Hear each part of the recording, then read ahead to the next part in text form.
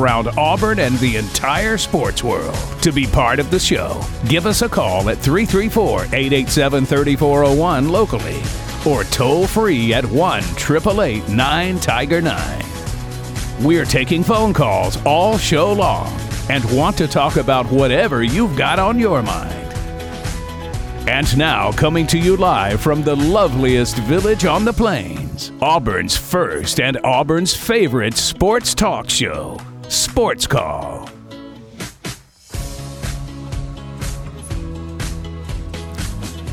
Welcome, Auburn, into the Friday edition of SportsCall live on Tiger 95.9, the Tiger.fm, the Tiger Communications app, and, of course, if you listen after the fact on the SportsCall podcast presented by Coca-Cola. My name is Ryan Lavoie. I'm the host of this fine program. Today I've got Kam Berry with me as we go over all the big matchups in college football coming up this weekend. Of course, bye week for the Auburn Tigers, so no Auburn to primarily discuss. But, of course, we will have a bunch of preview of the SEC games and, of course, of all the other college football games going on in the country here this weekend. There are some top 25 matchups. There are some big SEC matchups within those matchups, and so we'll discuss all of them here this afternoon. If you want to give us a call today, 334-887-3401 locally or toll-free 1-888-9-TIGER-9 to join the conversation here this afternoon. Again, no Auburn game, unfortunately, this weekend, so not another big game to prepare for, although we'll certainly be having eyes on the LSU and Missouri game, as that will be the next opponent for Auburn will be at LSU. And so we'll also be broadcasting that game on FM Talk 93.9, so don't want to leave that out. That one will be at 11 a.m. tomorrow. But again, Ryan Lavoie and Kam Berry with you here for 3 hours this afternoon. Kam, how are you today? I'm doing well. I'm pretty tired, but surviving. It's a Friday and no Auburn game this weekend, but I do have to look forward to watching my Falcons at the very least, and we'll be doing that on Sunday for sure. But I'm doing great and just been pushing through a lot of hard work this week. In all honesty, been getting up at 2:30 every day, so just making my way day to day and excited for a Saturday that I don't have to get up really, really early in the morning. So I'm doing really good. Can't wait to talk all things sports with you, Ryan, and get things going. Yeah, absolutely. There's a lot of big matchups to talk about again this weekend, getting towards the halfway point of the college football season. That's crazy. Again, it flies. It really does fly. It really, really does. So some teams in their sixth matchup of the year this weekend. There's some top 25 games, like I mentioned. A lot of them involve some SEC teams or future SEC teams, such as Oklahoma and Texas. And Kam, when you look at the college football landscape here through the first 5-6 weeks of the season, what to you standing out there towards the top in terms of teams that you think are national title type of teams, playoff contenders, that sort of thing? There's definitely some teams that are perennial in terms of, probably going to return back to the playoff. It kind of seems like Ohio State's rolling pretty well. Same with UGA. The Dogs have kind of struggled a little bit. They just kind of seem like they're having a slow start. They are not as talented as they have been in the past couple years, but they still seem like they're going to be a relatively solid title contender. Texas seems like they've become extremely legitimate under Steve Sarkisian. It seems like everything's really clicking for them, and they're firing on all cylinders, as well as Michigan. They're doing what Michigan does. Harbaugh, in his 4-game absence, the team still was able to find ways to win and win the game. So he's back coaching and everything, and they seem to be rolling nice and smooth. So those are really my 4 right now. Florida State looks like they kind of need to figure a couple things out here and there, maybe on the defensive side of the ball, but their offense looks like it's one that could definitely win you a title. I'm not sure if they'll sustain that, but they definitely seem like a solid team as well. So those are really the 5 right now that I'm thinking are truly contenders for the title. two Big Ten teams, no just one SEC team, which is Georgia, and then that's definitely a bit of a surprise, as we kind of thought that maybe there'd be another one, but just the SEC has been relatively weak this year. Not many teams making any truly strong cases. You thought maybe LSU, but they've struggled a little bit as well. They have now 2 losses, the one against FSU and then the last weekend against Ole Miss.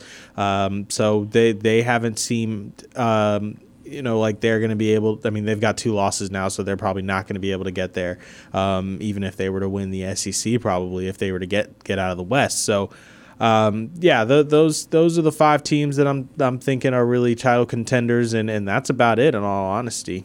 We'll have a lot of thoughts throughout the day here on the college football landscape and again on all the games coming up this weekend, but we also want to hear from you on the Orthopedic Clinic phone line, so let's get to it for the first time today, 334-887-3401 locally or toll-free 1-888-9-TIGER-9. First up this afternoon, Real Deal from Coosa County. Real Deal is with us. Real Deal, how are you this afternoon? All right, man. Just kind of down and out.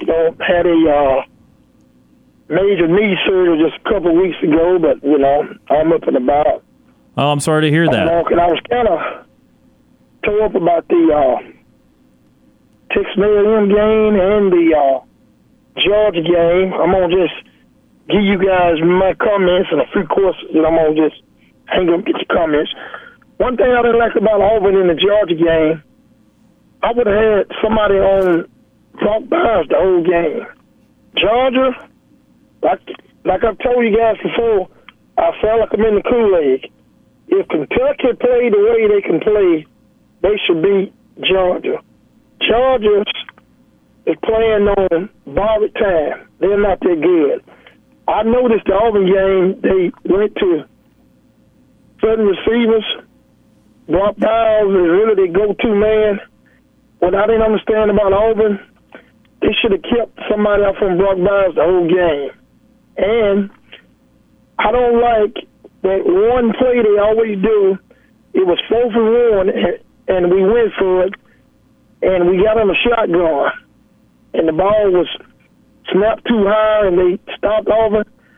Why don't Hugh Freeze let the quarterback get up under the center and just push forward? I mean, that to me was inexcusable, and our defense, I feel now, can just play with anybody in the country. That's including Alabama, anybody.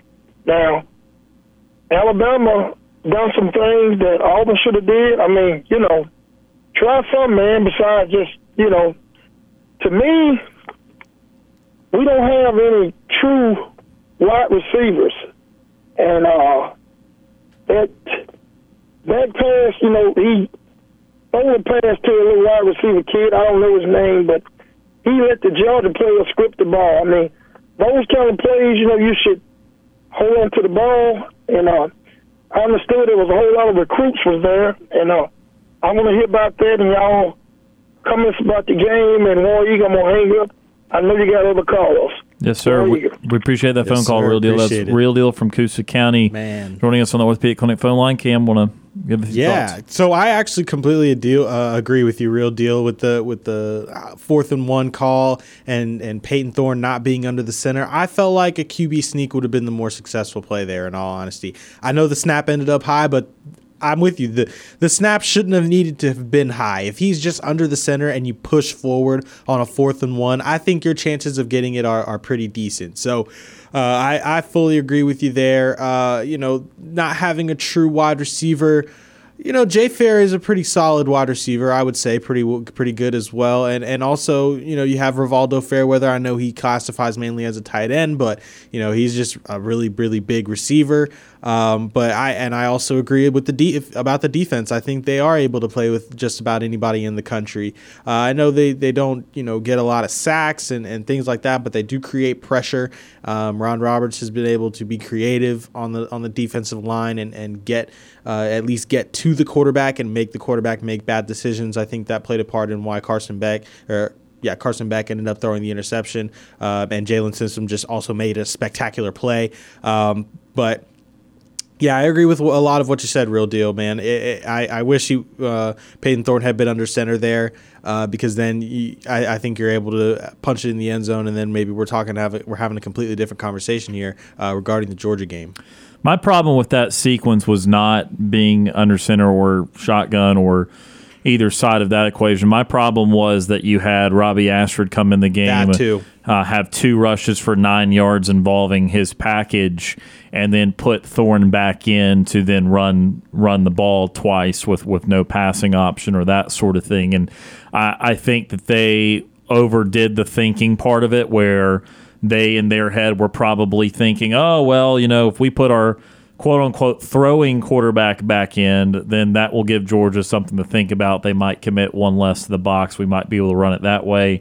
And that was just completely overthinking. And I think that Ashford's package clearly worked on Saturday against Georgia, and that in that situation, if they had just done some sort of option there or design run even with Ashford, whatever, Georgia was having a problem with that part of it on Saturday. And so I understand that is a big talking point all the time with quarterbacks being under center on 3rd and 4th and short and trying to push for a yard. I think it's pretty good proof that play works more times than not. Yes. I think that what I would explain it from a coach's point of view, I think their pride gets on the line, and I think that if it doesn't work and they did that, then they feel way worse about that than opposed to not having a regular play drawn up and then it not working. But it's also, I will say that it's not always that simple when you're facing a great defensive line. And I saw several NFL teams, because I know this is a talking point in the NFL, that play should be outlawed, the push the quarterback. And I watched two or three NFL teams not get it on 4th and short, because Patriots the secret is you've either got to be facing a defensive line that's not great in the interior, or your offensive line can at least get 6 inches of push. A truly dominant O-line. Sure, yeah. And that's why Philly, it works 99% of the time, because their O-line's awesome. Yeah, and their quarterback's mobile. It's perfect storm for them. But if your line's not perfect or their line's awesome, like Dallas's versus New England's when that happened, then you've got a chance to fail on that play. And again, I still think it's a high percentage play. I still think that you should be trying to do that more times than not. Yep. But I certainly don't think it's 100% play and is a guarantee that sort of time. So I wish someone would deep dive, maybe Pro Football Focus, or somebody would have the numbers on QB sneak versus anything else on 4th and short, just to see what the differences are. But again, my biggest issue with that sequence was the dynamic of putting Ashford in for a run package, getting 9 yards in 2 plays, and then pulling him to still do the same things you would have done with him in there. Because even just Georgia, even if you end up handing the ball off, when Ashford's in there, the defense accounts for an extra rusher. They account for Ashford. They did not account really at any point for Peyton Thorne. That's why he got the 60-yard run the first half. He didn't get too many more big runs after that. I think he still had about, if you take that out, you would have had about 30 positive yards on the day, so still scrambles. Something. Yeah. But, they really still did not respect that part of it at any point. And so just having Ashford out there, it makes one more body at the line of scrimmage account for something other than the running back. So, again, that would be my argument there. And I know that Real Deal also brought up the Georgia and Kentucky game. And we talked a little bit about it yesterday. I think 2 things can be true, and especially this week. I absolutely agree that Georgia is not the Georgia of last year, and I've said that throughout this week. They are not the dominant force. No. When Georgia played a meaningful game last year, they won by 20-plus points every single time except the Ohio State game, SEC title game, the Oregon game, the TCU game. Tennessee game, I guess it became a 14-point game late, but they had them nearly shut out the whole game. Yep.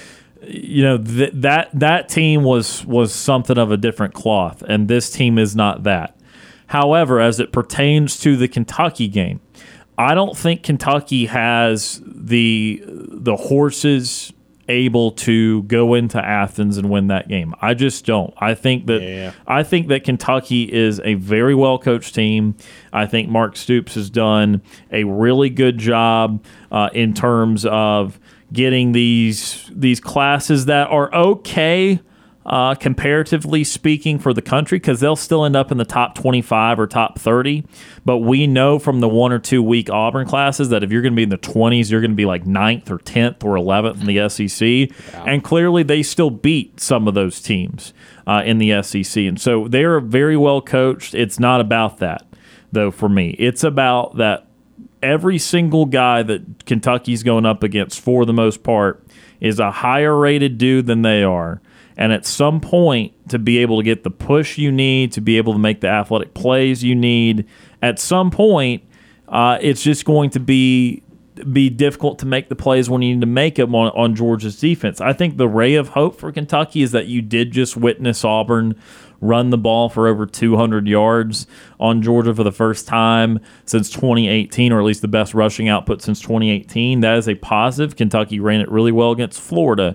But when you look at these matchups, and I just went back to it, to be fair, Georgia usually does not score a lot on Kentucky. However, Kentucky usually scores next to nothing on Georgia. Dating back to 2017, here are the point totals for Kentucky: 13, 17, 0, 3, 13, 6. And so while I think that Georgia will not score 40 points or anything like that, I don't think Kentucky's scoring more than 13, 14 points. I don't think they're getting out of the teens. And so if they're not getting out of the teens, that's still a pretty low bar to clear for a Georgia team that will ultimately still be at home.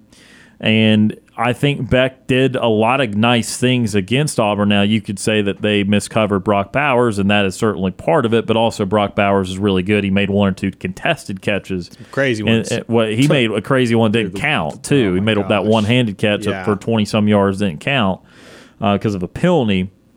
And so at the end of the day, even though Mike Bobo might try to mess it up, they will still find Bowers at some point, and they will still make their big plays when they need to at some point. So I don't have a great feel on what the exact margin will be, but I do feel pretty confident in saying that Kentucky will not get out of double figures, get out of the teens, and therefore Georgia will have a pretty clear path to victory there. So while I do not think as of right now, and I said this in the preseason, although I was wrong about some other things, I wouldn't take Georgia to win the title. No, I would not. It's too hard. They do look like they've lost something this year. I wouldn't do that.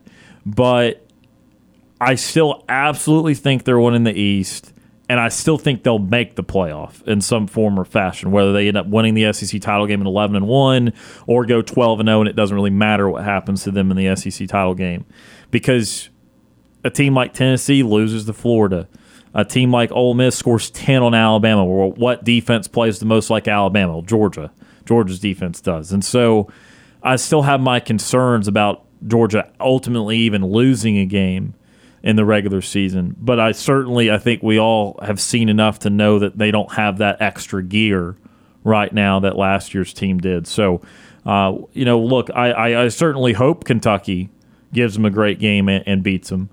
But I just don't think Kentucky's the right style of team, because Kentucky still, even though with the transfer of Devin Leary, they still like to run the ball more than they like to throw it. And they ran it incredibly well against Florida, but Georgia's a completely different animal. And I just don't think that you can be bogged down trying to run 40 or 50 times and get everything you need to get on Georgia. Auburn just tried it, and they were damn near close, but Auburn still needed another play here or there. And so is Kentucky the team that make that extra play or two? Again, on the road, that's where I just have my limitations of them being able to do it in Athens. We're going to take our first time out of the program. When we come back, more college football, more of your phone calls on the Orthopedic Clinic phone line at 334-887-3401 locally, or toll free 1-888-9-TIGER-9. Sports Call returns in a moment.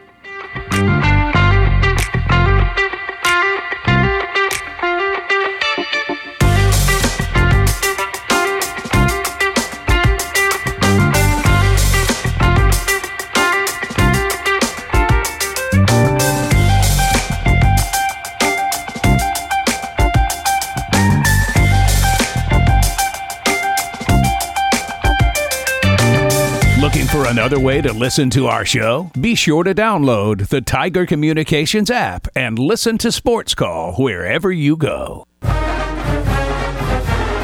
I'm Corey Grant, former Auburn football and NFL running back, and you are listening to Sports Call on Tiger 95.9.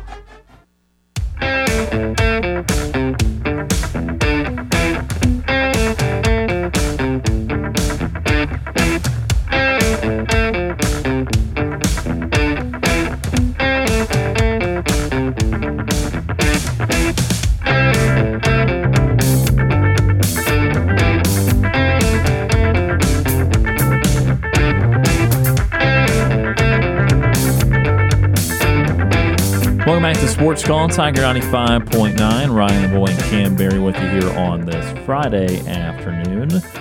Glad to have you along for the ride here as we talk all things college football. Also trying to have some time for a brief Braves-Phillies preview, too, as they get going in the postseason this weekend with Game 1 of the NLDS in Truist Park tomorrow evening. But for now, let's go back to the Orthopedic Clinic phone line, 334-887-3401 locally, or toll-free 1-888-9-TIGER-9. Next up on the show, James from Montgomery. James is with us. James, how are you this afternoon?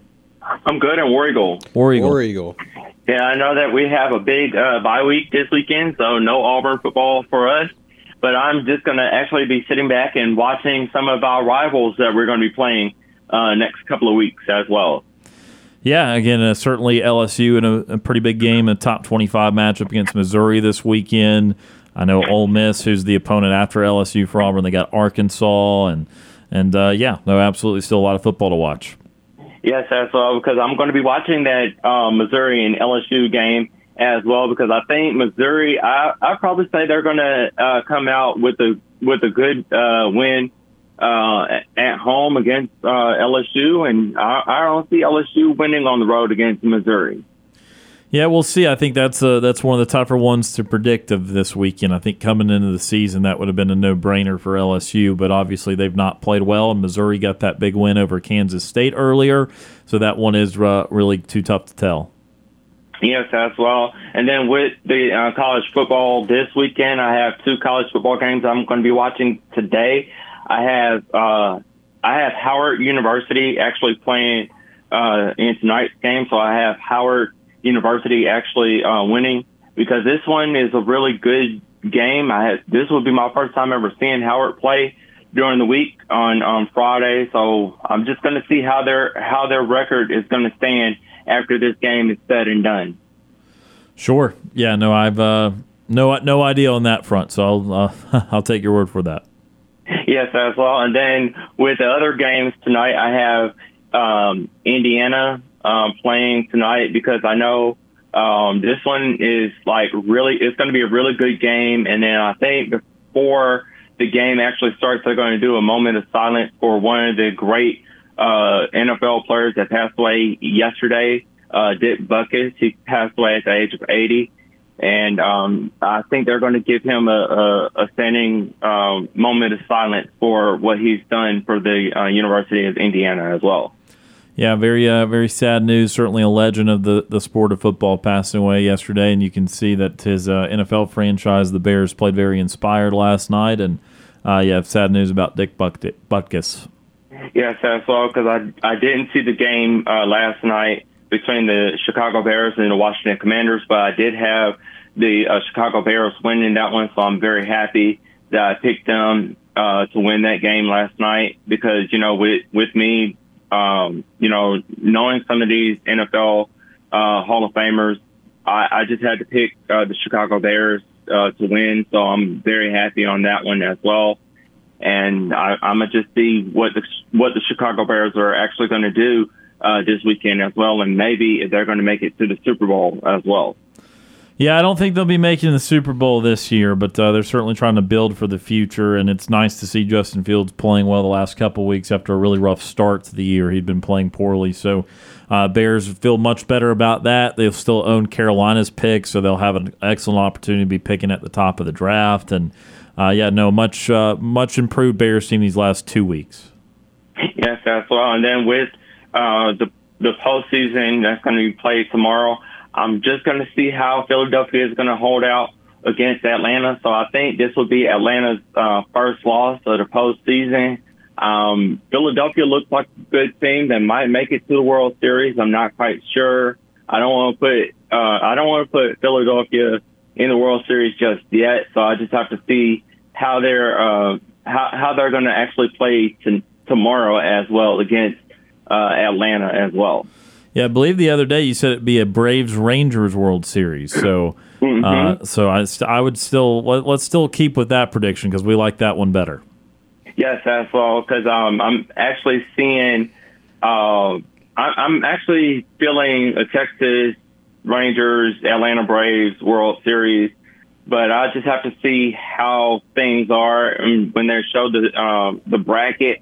After the first game is over, then I'll just see where my Texas Rangers will move to next after we are said and done against Baltimore Orioles as well. So I just have to see who we play next in the bracket as well. Sure. So it's going to be a tough road for my Texas Rangers, but I got them right where I want them as well. Sure, yeah. No, I can already tell you the bracket that if the Rangers beat the Orioles in the series, they would play the winner of the series between the Houston Astros and Minnesota Twins.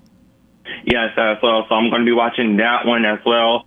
And I think I have the Minnesota Twins actually beating the World Series champs, the Houston Astros. So I'm just going to see how that actually changes. But if it doesn't, then I'll just see, if my Texas Rangers don't make it to the World Series this year, I just have to probably find another team to root for.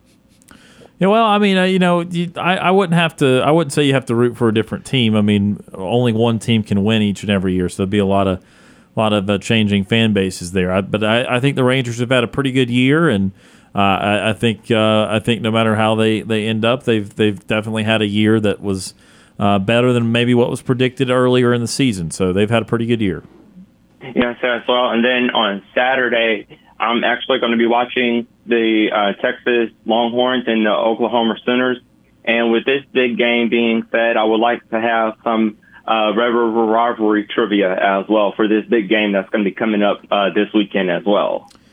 All right, we'll get that to you here in just a second. Obviously, that one is one of the bigger matchups in the sport. It's been a great rivalry for quite some time, and obviously that will add a lot to the SEC. As obviously those were the two best Big 12 programs, and I know that will be a great rivalry to add. So we'll start you off with this one. James, who leads the all-time series between Oklahoma and Texas? I would actually have to say that I would go to the Texas Longhorns as well. Very good. 50-50 shot at that one, and you got it. Texas leads the all-time series 63-50. So that's a good start right there. Another one. This one's going to be kind of tough, but we believe in you. So this game has been played in Dallas, Texas for an incredibly long time. It's actually been, and I'm just now learning this as I look this up, it's been exactly 100 years since this game was played in the regular season somewhere other than Dallas. So back to 1923. Do you remember where it was last played other than Dallas? 1923. Yep. I would have to say, was it in Oklahoma? Close. That was in 1922 when it was played in Norman, which is the home of Oklahoma. In 1923, though, I'll give you a hint, it obviously has a lot to do with the University of Texas. I would have to say that would be in Austin. There you go. Yep, 100 years ago, last time in the regular season, it was not played in Dallas, and it was played in Austin. Very good. And then the last question for you, James, is, of course, last year we had a very big discrepancy between the two teams. Do you remember the score of last year's game? Of the Red River rivalry last year. I would have to say that would be Texas 34, Oklahoma 22. So you got the correct team winning, but it's a much bigger margin than that. It was a blowout. I'll have to say 34 Texas to Oklahoma 28. No, so I'll give you a hint that this was the largest margin of victory in this game since 2003 when Oklahoma won 65-13.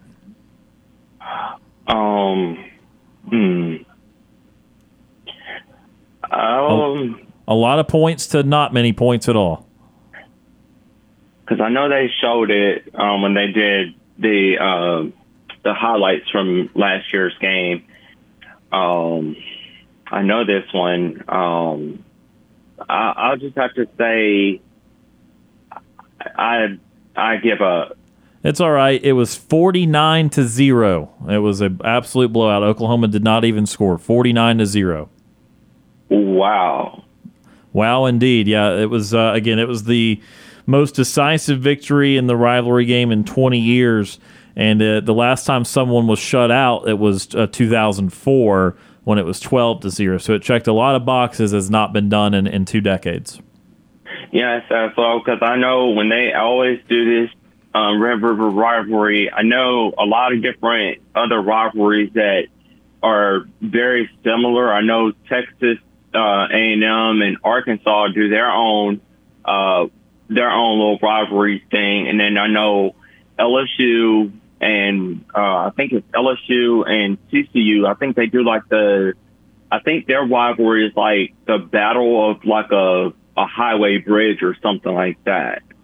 Oh, not quite. LSU and TCU don't have a rivalry. LSU and Arkansas plays for a Golden Boot each year, and TCU, I think, I don't know all their rivalries. They might have one with SMU or that sort of thing, but yeah, no, LSU has a couple in the SEC, and one of them in particular is against Arkansas. Yeah, because I know when they actually do when LSU and Arkansas actually play, I was wondering. I mean, I know it's like side by side, a 2-state difference, but when they always get the trophies, I always think to myself, who's going to get the trophy this year? Will it be Arkansas or LSU? And I didn't know that was a rivalry thing. I thought that was something made up or something as well. Yeah, not quite. I mean, they've been playing off and on since 1901, and that's been going on a long time, that battle for the boot. So, or battle for the Golden Boot. But, that's been a big rivalry. Well, James, do you have any final thoughts for us today before we have to let you go for the weekend? Well, the only final thought that I actually have is I would like to see Auburn beat Alabama this year for the Iron Bowl and actually do a blowout in Jordan-Hare Stadium, and I will be there for that game. I will be actually watching that game, in Auburn as well, and I'm hoping that Auburn will beat Alabama this time around, and I might as well roll some trees in Toomer's Corner as well for the victory. All right, so you're going to be in Auburn for the Iron Bowl then? Yes, I am. Indeed I am, because this is one that's really a really good rivalry that I've been watching ever since, and I would love to be there in Auburn and rolling the Toomer oak trees as well. Absolutely, and of course those trees can be rolled now that enough time has passed to grow the roots and that sort of thing. So definitely hoping for that come the end of November. Yes, War Eagle, and I'll call y'all back on Monday as well. Have a great weekend, James War Eagle. That is War Eagle. James from Montgomery joining us there on the Orthopedic Clinic phone line. We're going to take our next time out of the show. Back with more right after this.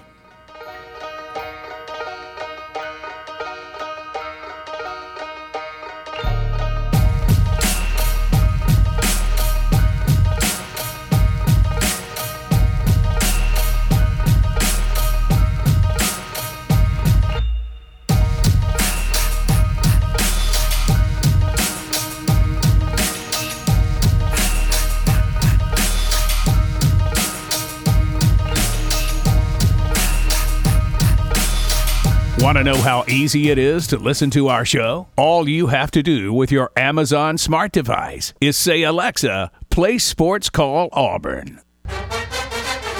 This is former Auburn football player Danny Skutak, and you are listening to the Abby Award-winning SportsCall Auburn.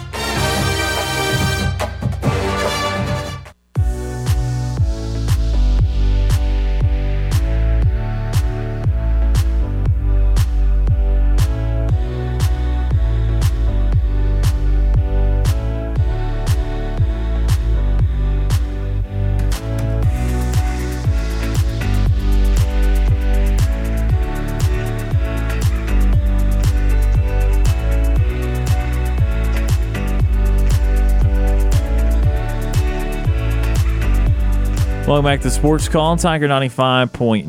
Ryan Lavoie, Kam Berry with you here on this Friday afternoon. A few minutes left here in the first hour. Already talked a little college football here. We will get back to that in the second and third hours of the program, but Kam, want to make sure we get in here for a few minutes, some more Braves, as this is beginning to be the moments and games of decision this year with the Braves and the Phillies. Set for their NLDS Part 2. Braves losing to the Phillies last year in 4 games. Braves will play host on Saturday and Monday to the Phillies. Those will be 5 o'clock start times, roughly, Central Time. Wednesday's Game 3 in Philly will be 4:07 Central. Thursday in Philly, if necessary, 5:07 Central. And then next Saturday, 5:07 if necessary at Truist Park. So here we go. We talked a little bit about it on Wednesday. It will be a tough series. I look back at the games from my recollection earlier today from last year, and not competitive in Philly. They were competitive in Truist Park. Braves lost game 1 7-6. Matt Olson hit a 3-run homer to make it close in the ninth, and the Braves won, I believe, 3-0 behind the arm of Kyle Wright in game 2 at Truist Park. But then it was something like 8-3, 7-1, something like that in the 2 games at Citizens Bank Ballpark. What do you see in this series? What can Atlanta take advantage of? What concerns you? So obviously Philly's going to throw out their best guys and their best arms. So we will be facing Zach Wheeler game 1, I think that's his name. And he's a pretty good pitcher, really tough guy. But I just think this Braves offense is just going to be able to prevail. I know that they were decent last year as an offense, but they are substantially better as an offense this year. You got Ronald, and he did what he did, and then Matt Olson, breaking the franchise home run record, things like that. You just can't really state how important they are throughout the course of the season. And then also, I think that they've prepared differently. I think that Philly came in and was continuing to, they were coming off a previous series, and so the Braves didn't rest this time. They prepared differently. They held the open workouts and the inter-team games, things like that, to kind of keep everybody warm, keep everybody moving. It seemed like Max Fried is going to be able to pitch pretty well with the blister, and Snicker said that was going to be pretty good. I'm just concerned about the Phillies lineup, really. Their batting order is just as ridiculous as the Braves in terms of talent. It seems like the Braves have just been able to hit better overall. But the Phillies are just as talented in their lineup. So that's what concerns me. I am glad we'll be able to see Strider pitch. He has a pretty good history. I know in the playoffs last year he wasn't able to have as good of a game, but he was coming off of an injury, so now he's healthy. I think that definitely played a big part in it. He hadn't pitched last year. He hadn't pitched in a while. A few weeks. Yeah, so I think that plays a huge difference in how he's going to perform. I think he's going to be on his A game. He's only had that one loss against the Phillies in his career, and I think that he'll be able to. He's been able to really dominate the Phillies and with a lot of strikeouts and just blow pitches past their guys. So I think that'll be a good one. And then Fried, being who he is, should have a solid outing as well. So I'm not too worried. It's that game where we don't know who's going to pitch. Since we don't have Charlie Morton, that second game is definitely going to be a bit of a concern. If you can, just kind of get whatever you can out of whoever ends up being that starter, might end up being a bullpen game for the Braves, and you don't want it to come to that, but it could, just because you're trying to get out of that series as quickly as possible to get ready for the next one if you can win it. So it'll be interesting, but it should be a good one. The Phillies are extremely talented, but I personally want to beat them so bad. Oh, yeah. I want to beat them so bad, just because Phillies fans have been talking like crazy on Twitter, and just all types of junk. They're very confident, and I mean they should be. They have a very good team, but the Braves are better. They shouldn't be scared. You know, some people were saying, I mean, I said I didn't want to face the Phillies, but now we are, and I want to beat them. I want to beat them real bad. So here we are. I mean, just in terms of favorable matchup, the Marlins were the better matchup. I mean, there's no way around that. And you want to have the easiest path possible, but the Braves have the toughest path possible. So here we are. I mean, we're facing the Phillies, and then if we go on, we might be facing the Dodgers. So we'll see. But yeah, so that's kind of where I'm sitting at. But I'm confident that the Braves will be able to get this done in this series. I don't know how many games it'll take, but you want to get it done as quickly as possible, especially with your pitching depth not being as good. But your hitters should show up. The hitters need to show up. That was kind of an issue last season as well. The hitting kind of really faltered off, and I just don't see that with this team this year. Yeah, this Braves lineup has been historic. So, even with Phillies lineup being really good, Atlanta's is still the best lineup in baseball. It's just that if you went down to a normal A-tier lineup, that's when Philly would fall in. So it's not. I mean, it's a deep lineup with guys on the left-handed and right-handed side that can do damage. And I still have some quells about their lineup. I've argued that Schwarber should not be hitting leadoff for them all year. No, probably His not. on-base percentage is high because he takes a lot of walks, but having 40-something home runs with no speed in the leadoff spot is just still something I wouldn't be interested in. But, I mean, he does give you the same problems in terms of any powerful hitter leading off that, like, you could very easily throw a cookie and be down 1-0 in one at-bat. So, literally. I mean, it does achieve a purpose. I'm just not sure it's the best purpose for what they could do. But even someone like Trey Turner, who does supply their real speed, I mean, again, it is a tough lineup, and it shifts right and left-handed bats throughout. I think that postseason baseball is so great because, man, and you have to. I'm going to poke a little fun of it, and I certainly understand why. But postseason baseball makes managers become extra anxious. And they manage pitching staffs in ways that you don't see all 162 games. I mean, everyone has the heebie-jeebies with the pitching staffs in the postseason. And how these managers manage those pitching staffs is kind of how we determine kind of if they're great managers or not, to be honest with you. I think the second guessing and all of that, those decisions when all of a sudden starters are being pulled in the third inning and just ultimate panic goes on. And so I portray that onto Bryce Elder because that would be the ultimate nervous guy. Oh my gosh, yeah. Where you, like, if Strider and Fried end up not pitching well, you're just going to be screwed. Like, you need him to pitch well. You trust him to pitch well. Strider, because of obviously the season in terms of strikeouts and wins, he won 20 games this year, but because of his success historically against Philly, aside from last postseason, and then Max Fried having just been your ace for multiple years now, like, you need those two guys to work out. If they don't work out, then you're in big trouble, no matter who you play.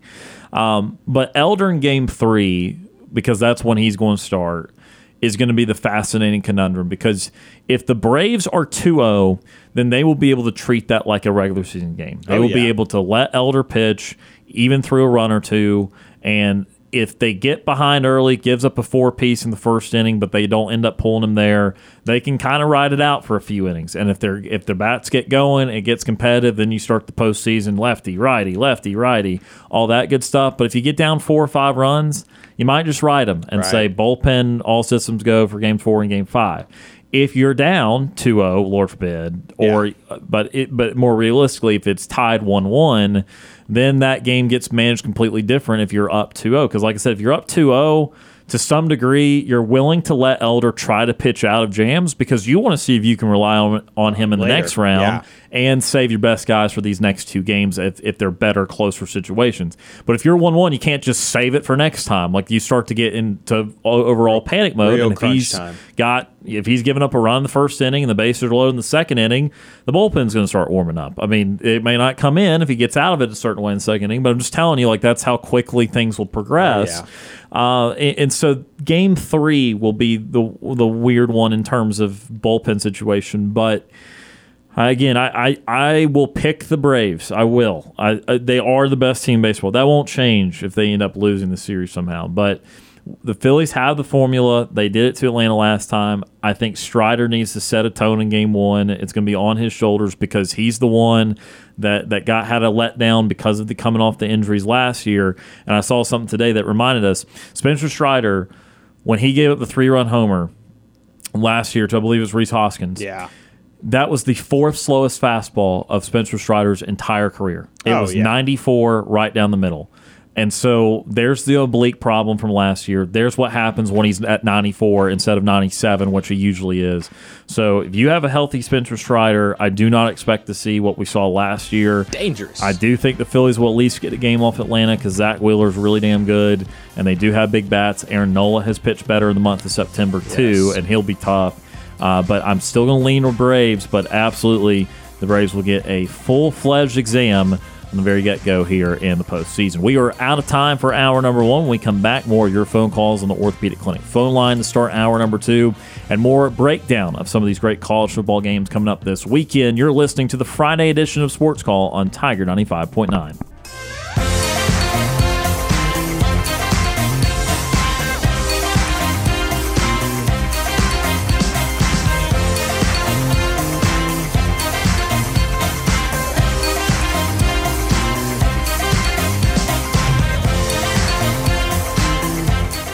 One hour of our show is in the books. We've got more to come. Stay tuned for another hour of Sports Call right after the break.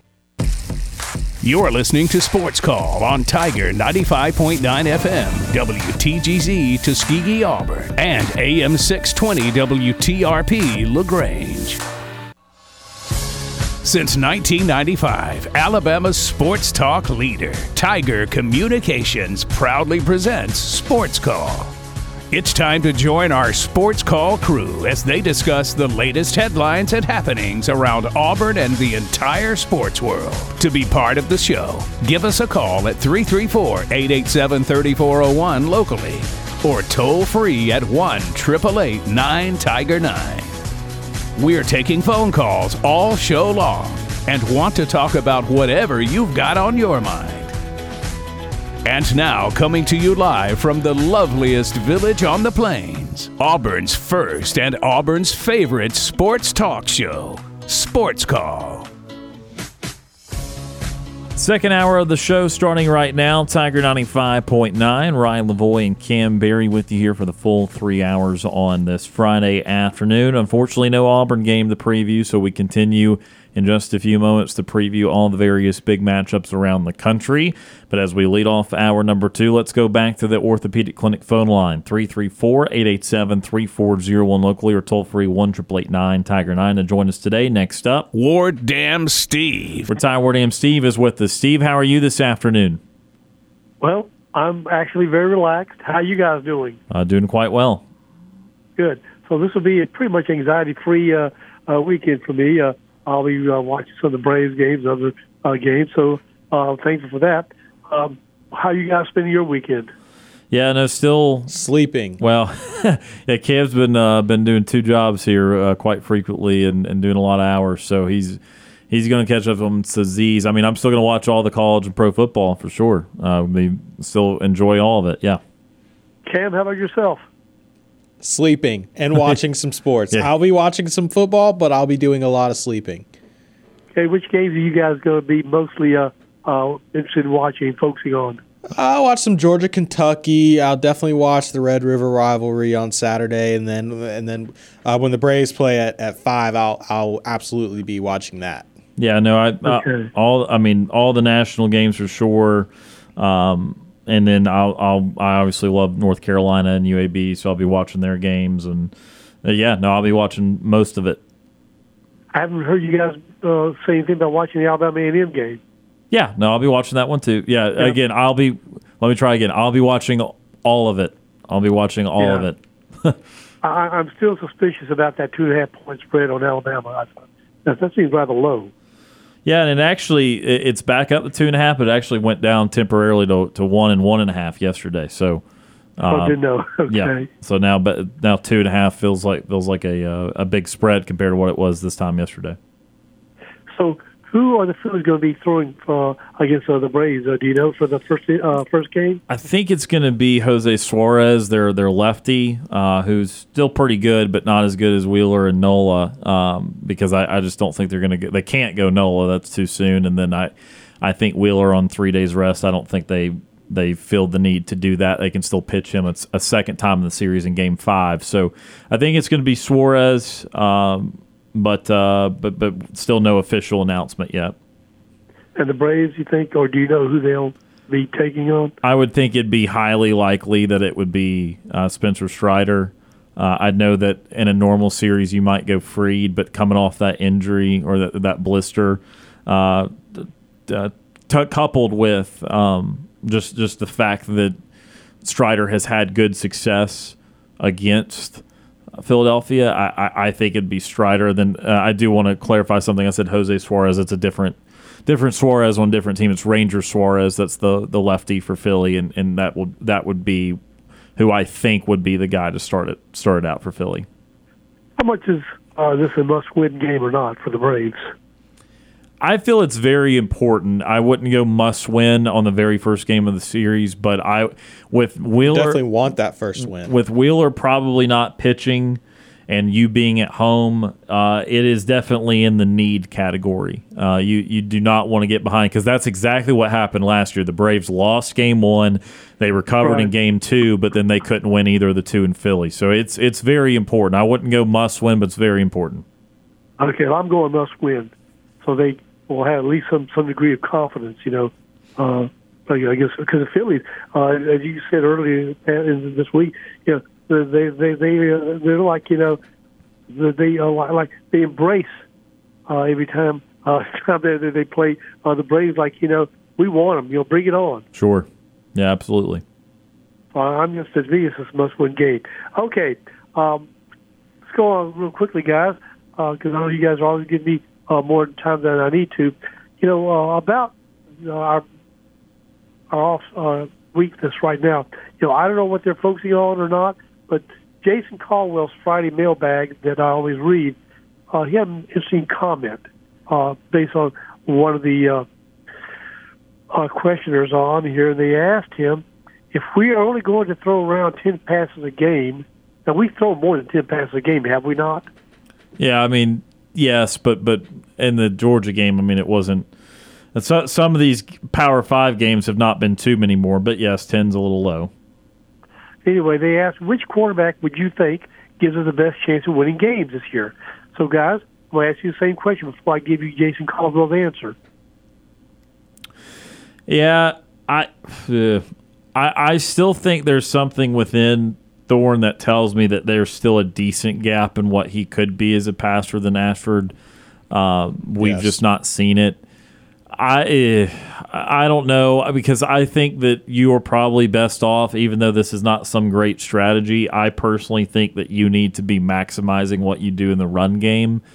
And I don't know if you can really have Ashford out there 75% of the time, and then all of a sudden, here's Thorne for one throw, and then back out there. It's just it's tough to say, 10 toes down Ashford, because I know what he is as a passer, and it's still below what I think Thorne is as a passer, and it's still a decent gap.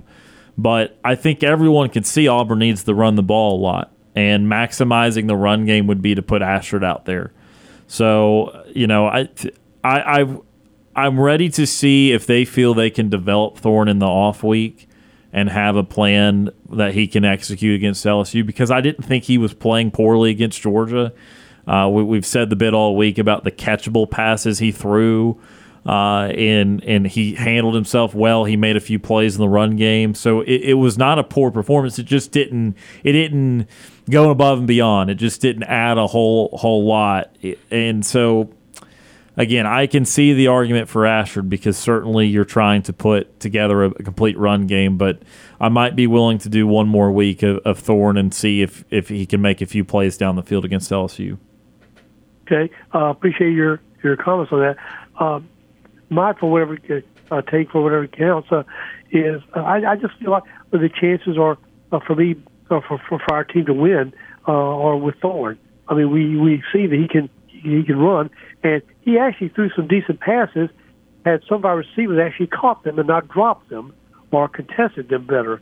That's my take. And when you throw out Ashford, pretty much everybody knows, hey, he ain't going to throw the damn ball. Right, but also I would say that Georgia knew that in that package, in those couple packages on Saturday, and Auburn scored. Ashford had a rushing touchdown, and they ran the ball effectively pretty much every time with him in there. So if you're running it effectively in a 30-yard window against Georgia, then my belief is that the offensive line is a pretty good run blocking line. And my belief is that you would be able to execute in most situations if you had to account for all parts of the run game, including the quarterback. Okay, I'm hanging my hat with Thorne. I believe that he is capable of playing better than he has shown, and he's been limited. But anyway, Jason Caldwell said, if you're only throwing it 10 times a game, then I would probably lead to Robbie Ashford. He said tough to win if that's what you're doing, though. Yeah, I mean, it's an incredibly narrow path, for sure. And with Thorne out there, though, again, if you don't see results soon, we might think for all the world that he throws a better ball, that he's more accurate, that sort of thing. But if you don't produce in the passing game, why our defense is going to respect that either? And if he's not proving to be able to take advantage of that no matter what the defense does, the defense is just going to be hemming in on the run game and making Thorne beat him, and then Thorne's not going to beat him. So, I'm fine with Thorne for another game here, but they've got to have a 100-yard passing. Like, they've got to have a few passes down the field because because what Jason said there, I agree with. Like, if you're going to commit to an arbitrary amount of pass attempts, and there's going to be something like 10 to 12, then I don't know what Thorne would be doing out there otherwise then, because Ashford's still clearly a better runner. And even with Thorne making a couple plays in the run game, like that didn't change. So, for example, if Georgia plays that 60-yard rush by Thorne, it's great as it is. This is not a criticism. It's 60 yards for crying out loud. But if Robbie Ashford gets that same blocking scheme and he goes around the edge like that, it's a touchdown. It's not 60 yards. It's 80-something yards. It's a touchdown. So, again, I'm like I said, the pendulum is swinging for me. I'm still very much open to another Peyton Thorne game with the recognition that if you get to the halfway point this season and you've still not had a 100-yard passing game with your quarterback, then he ain't much of a passing quarterback either, and you might as well maximize what you know you're good at, which is the run game. All right. So a corollary to this issue, at the end of Caldwell said, even if you go with Robbie Ashford, he said it's tough to win if that's what you're doing. And so who is it going to be tougher to win with? Robbie or Peyton? Both. Yeah, because you could say at face value, you could say Auburn will be easier to defend because they will only be doing one thing and they will not even be attempting to pass the ball. Therefore, we're going to hem in on the run game. You can say that. However, Auburn is a pretty good run team. Again, we talked about the Cal week. They ran the ball well. They just fumbled it all over the place. Their yards per carry was fine. Against Texas A&M, they had some nice runs. They weren't able to stick with it the whole time. And then against Georgia, they had their best output, or a Georgia defense gave up its worst output in 5 years. So there's good evidence to suggest this offensive line is doing a good job in the run block part of things, and that the running backs are obviously talented enough to take advantage of it. And when you add a quarterback that can run into it, you've got all kinds of ways to run the ball. And so even that you are one-dimensional, you think that there will be enough times where Auburn will execute it so well it'll work anyway. So at face value, sure, it would be harder to only do one thing, but because Auburn does that one thing so much better, even than when Thorne is in there as a passer, they do that run part of it so much better. It is hard to say that Auburn will take advantage of the ability to throw the ball just because Peyton Thorne's out there. Because as we saw, a lot of it goes into, there's a lot that goes into it, And Peyton Thorne delivered, 16 catchable balls out of 19, and only 10 were caught. And so that the wide receivers have part of blame there. Offensive line is a better run blocking unit than pass blocking unit, so that puts them a little more susceptible. Like you still have to be able to actually throw the ball well. Just because you say that you can does not mean that you will effectively. So for that to work, you've got to actually have pass production. You've got to actually have 20 and 30-yard plays from time to time. Auburn's not had that yet. Well, with that said, if we're going to focus, obviously, and our identity is running the ball game, then we sure as heck better start making damn third down ones and fourth down and one plays, because we sure didn't do it against Georgia. Right, we didn't do it in that situation, but again, that if Ashford's out there, I just think the complexion of the run game changes, and you have to account. Like, again, when you have a running quarterback, that means someone on defense is assigned to him at all times. When you have someone like Peyton Thorne out there, and I get that he ran for 90 yards, but you're not. If you're a defense, there's not every play you're assigning someone to the quarterback. And what that means is, even if it is a straight handoff, there is one more person when Robbie Ashford is in the game that is having to account for something other than the run with a running back than there is with Peyton Thorne in the game. That it just becomes a different math equation on the numbers game. And so, I certainly have to execute third and fourth and one, but you put Peyton Thorne back in and you still ran similar plays to what you would have with Robbie Ashford. My tendency is to believe that with Robbie Ashford in there, all runs can be more effective, not just the runs where Ashford actually keeps it. Okay. All right. Fair enough. Another question was asked by someone chasing call today is, do we have any SEC caliber receivers? I think Jay Fair is SEC caliber out of the slot. And then as far as that, I would say no. Maybe Fairweather still as a tight end. For a tight end, Fairweather, yes. But I've not seen enough out of Hooks, just to be quite frank. I don't think he gets the separation. He's having to make these wild catches, and he makes a couple of them, but that's not I'm glad you mentioned that. Right. All the preseason, all we were hearing was Hooks. Right. Where the heck has he been? And Camden Brown, where they been? Yeah, no, Hooks has not been great. And Camden Brown's someone I'm disappointed in, too, because I was definitely in the camp that he would end up having. What explains the lack of, do I have unrealistic expectations? Was I gullible? What happened? No, I mean, I think that we were optimistic, and it did not become the best version of themselves, and they did not live up to the potential. I saw some good things out of Camden Brown, particularly in the Arkansas game last year, and that was just not enough sample size in hindsight for him to be a known commodity, and then he just did not live up to it this year, or has not so far. And then even someone like Nick Marner, who was 6'6" guy, can you find a way to take advantage of that? Well, if he's never open, other than like a goal line fade, I don't know what you're doing.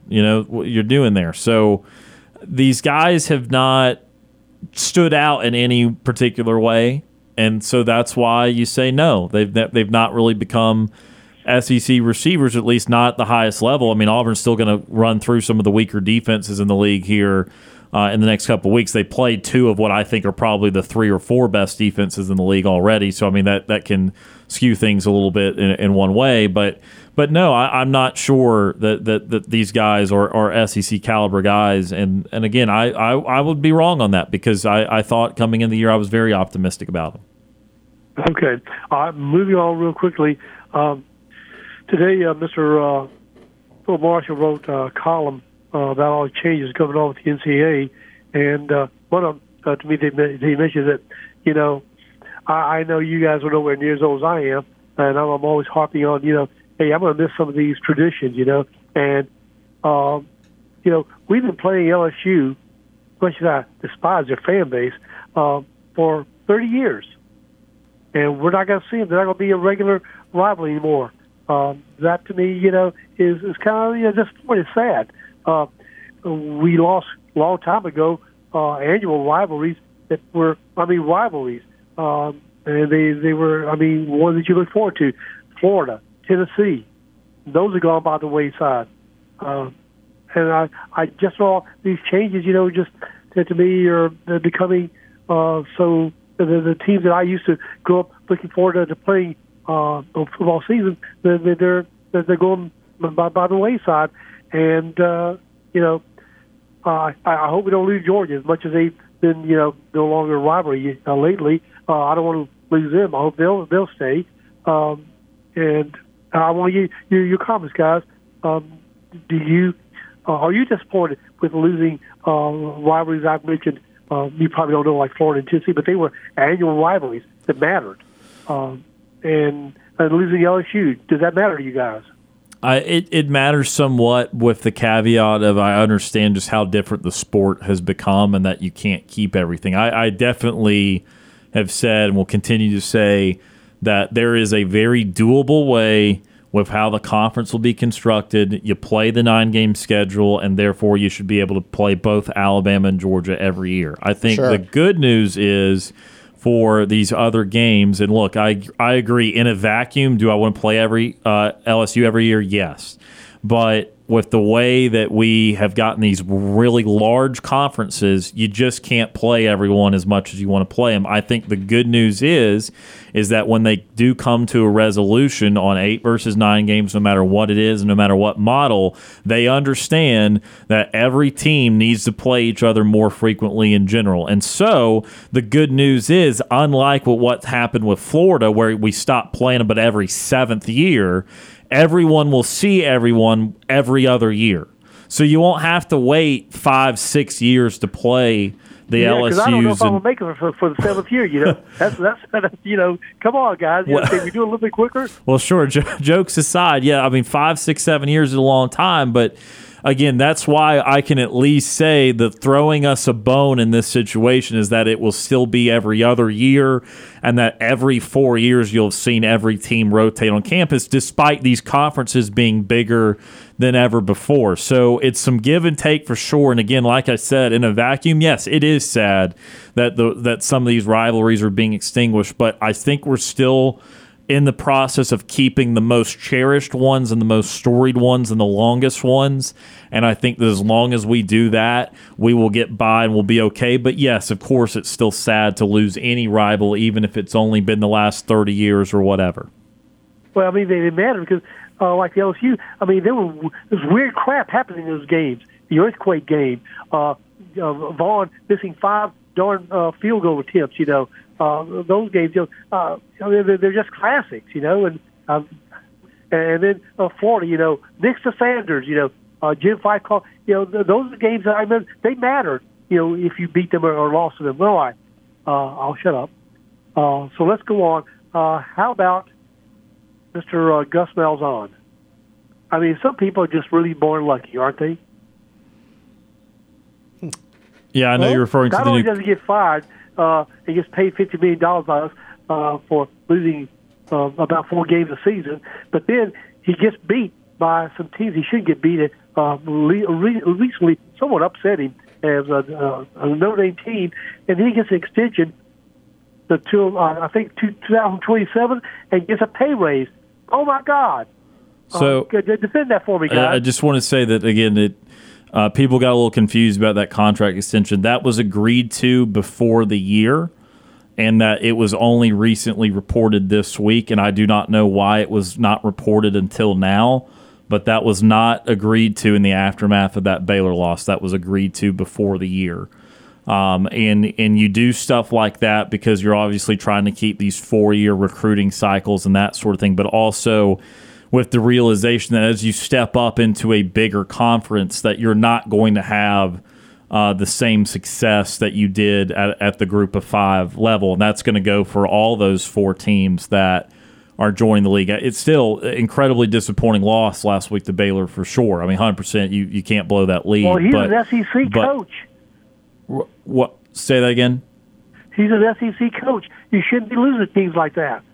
Okay, but he doesn't have SEC players. He's not at an SEC school anymore. Now their recruiting is getting pretty good, but good recruiting for UCF is still in the 20s and 30s, and so as we know that would not be a top 10, top 12 even SEC class. So again, let's see how it plays out. I understand. I know that the timing of it seemed awful, but again, that was an extension agreed to before the year.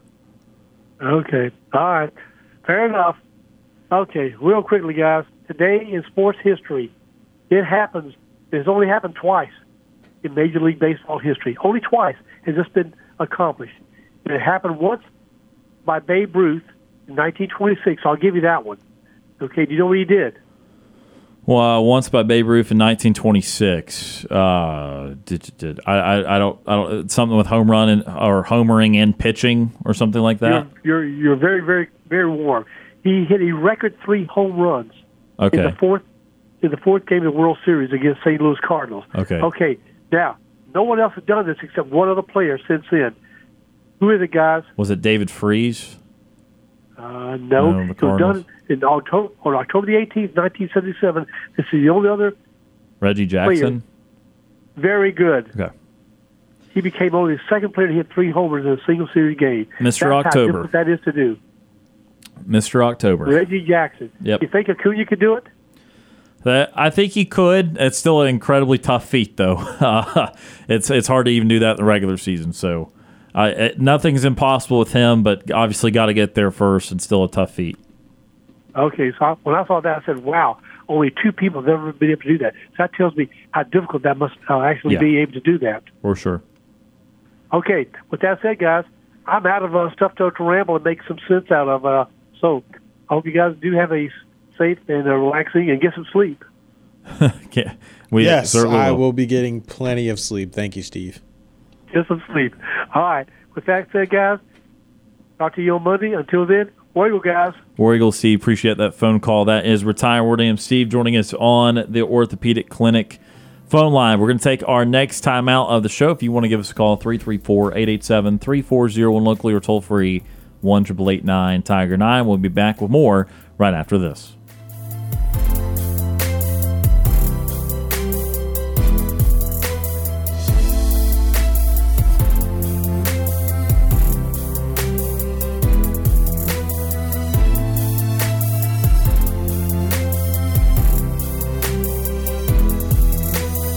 Sports Call is on the air weekdays from 3 until 6 p.m. This is Philip Lally, former Auburn Tigers football assistant coach for the 2010 National Championship team, and you are listening to Sports Call.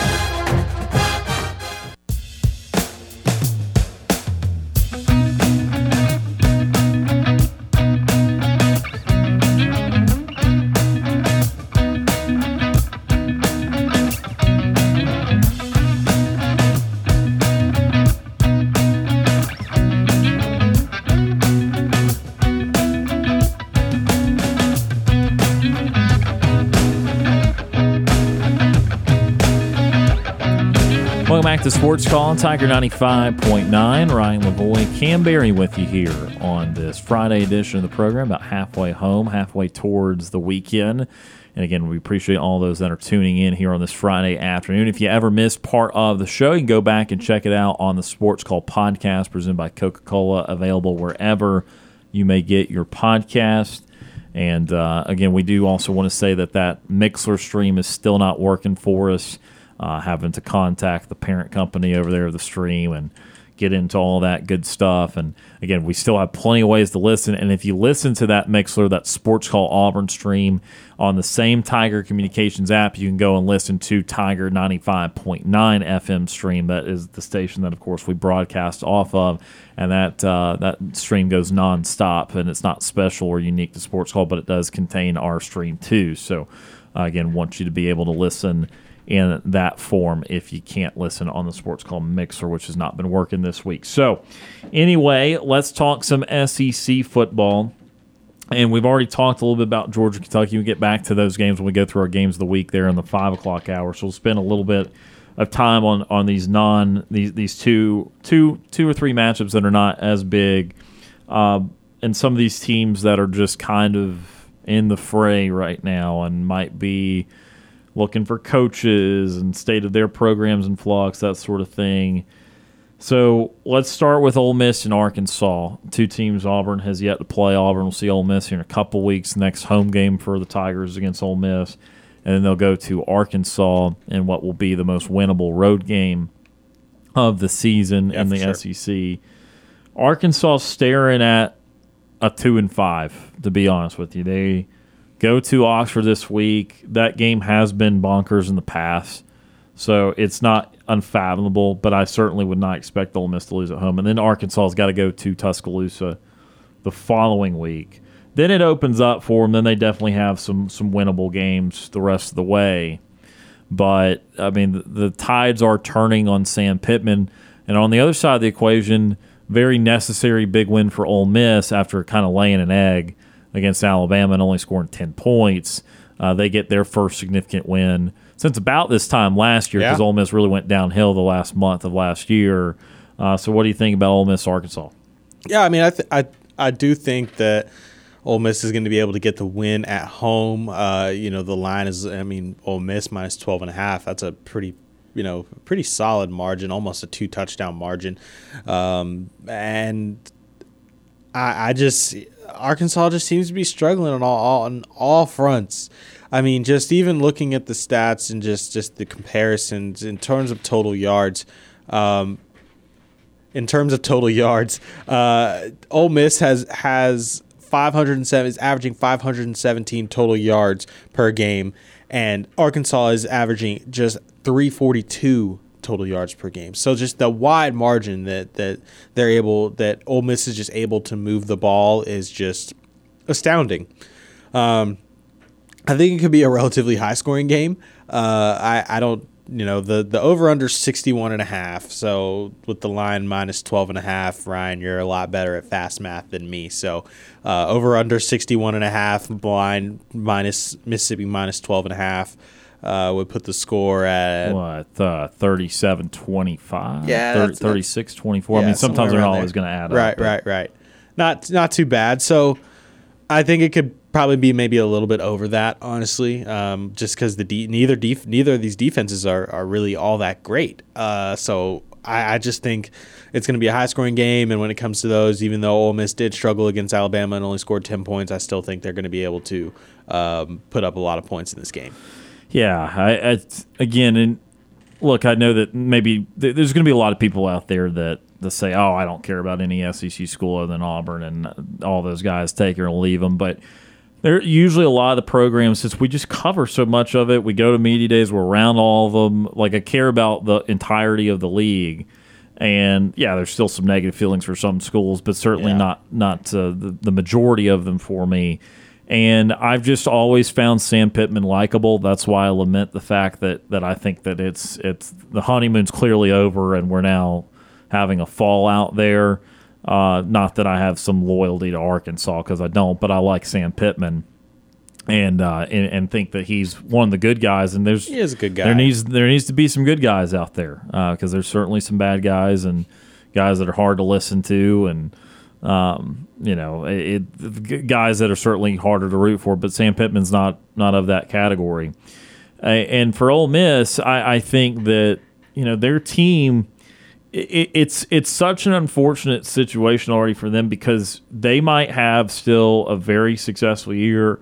They may only lose to Georgia, the rest of the year. They might even end up beating Georgia. I don't know. I mean, some people are getting to be very standoffish about Georgia, but I think that at the end of the day, their season just kind of feels crushed because they already lost the team that figures to win the division.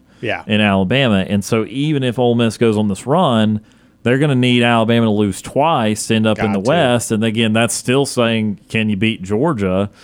They're already kind of playing for a New Year's Six bowl and not any sort of big SEC prize, which is the way they've already had the most important loss you can have in the division. Yeah, that loss to Alabama is definitely substantial, especially when you're trying to win the West. And the last year there's going to be a West.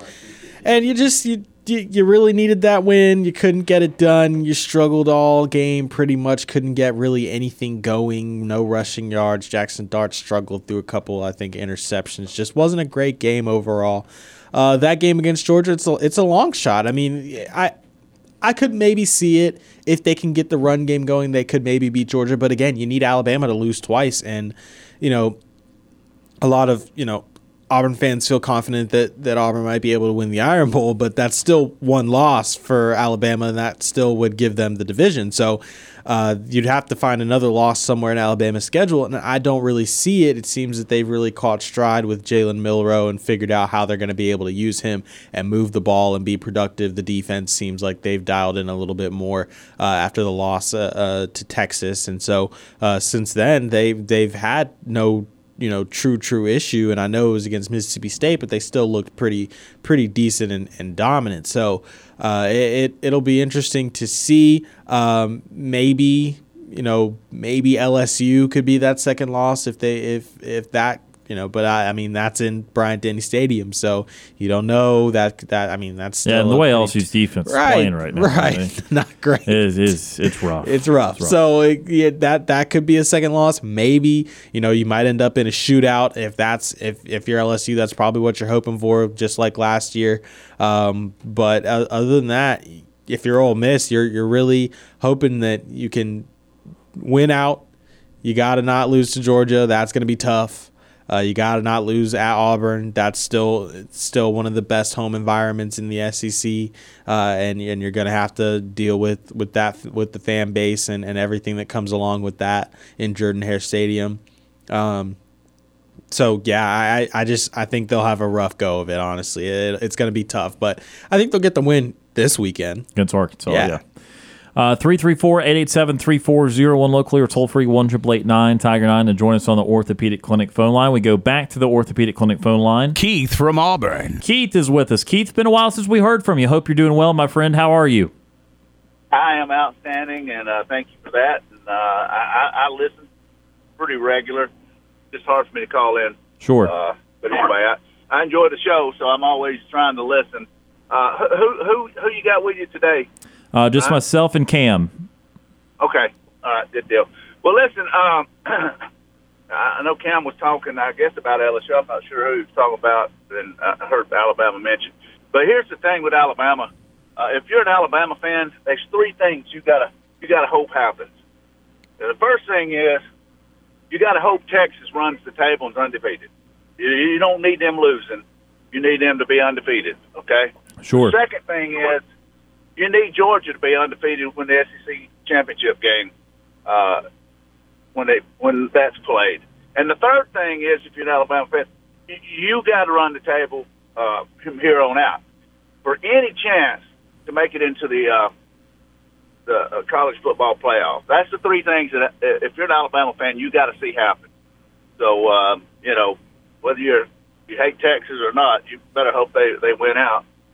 And you better hope Georgia's undefeated and Alabama runs the table and gets to the SEC championship game and beats number 1 or number 2 Georgia. So then their resume doesn't look quite as bad, with that one loss and it being to Texas and they being undefeated, probably a top, 2 or 3 team as well.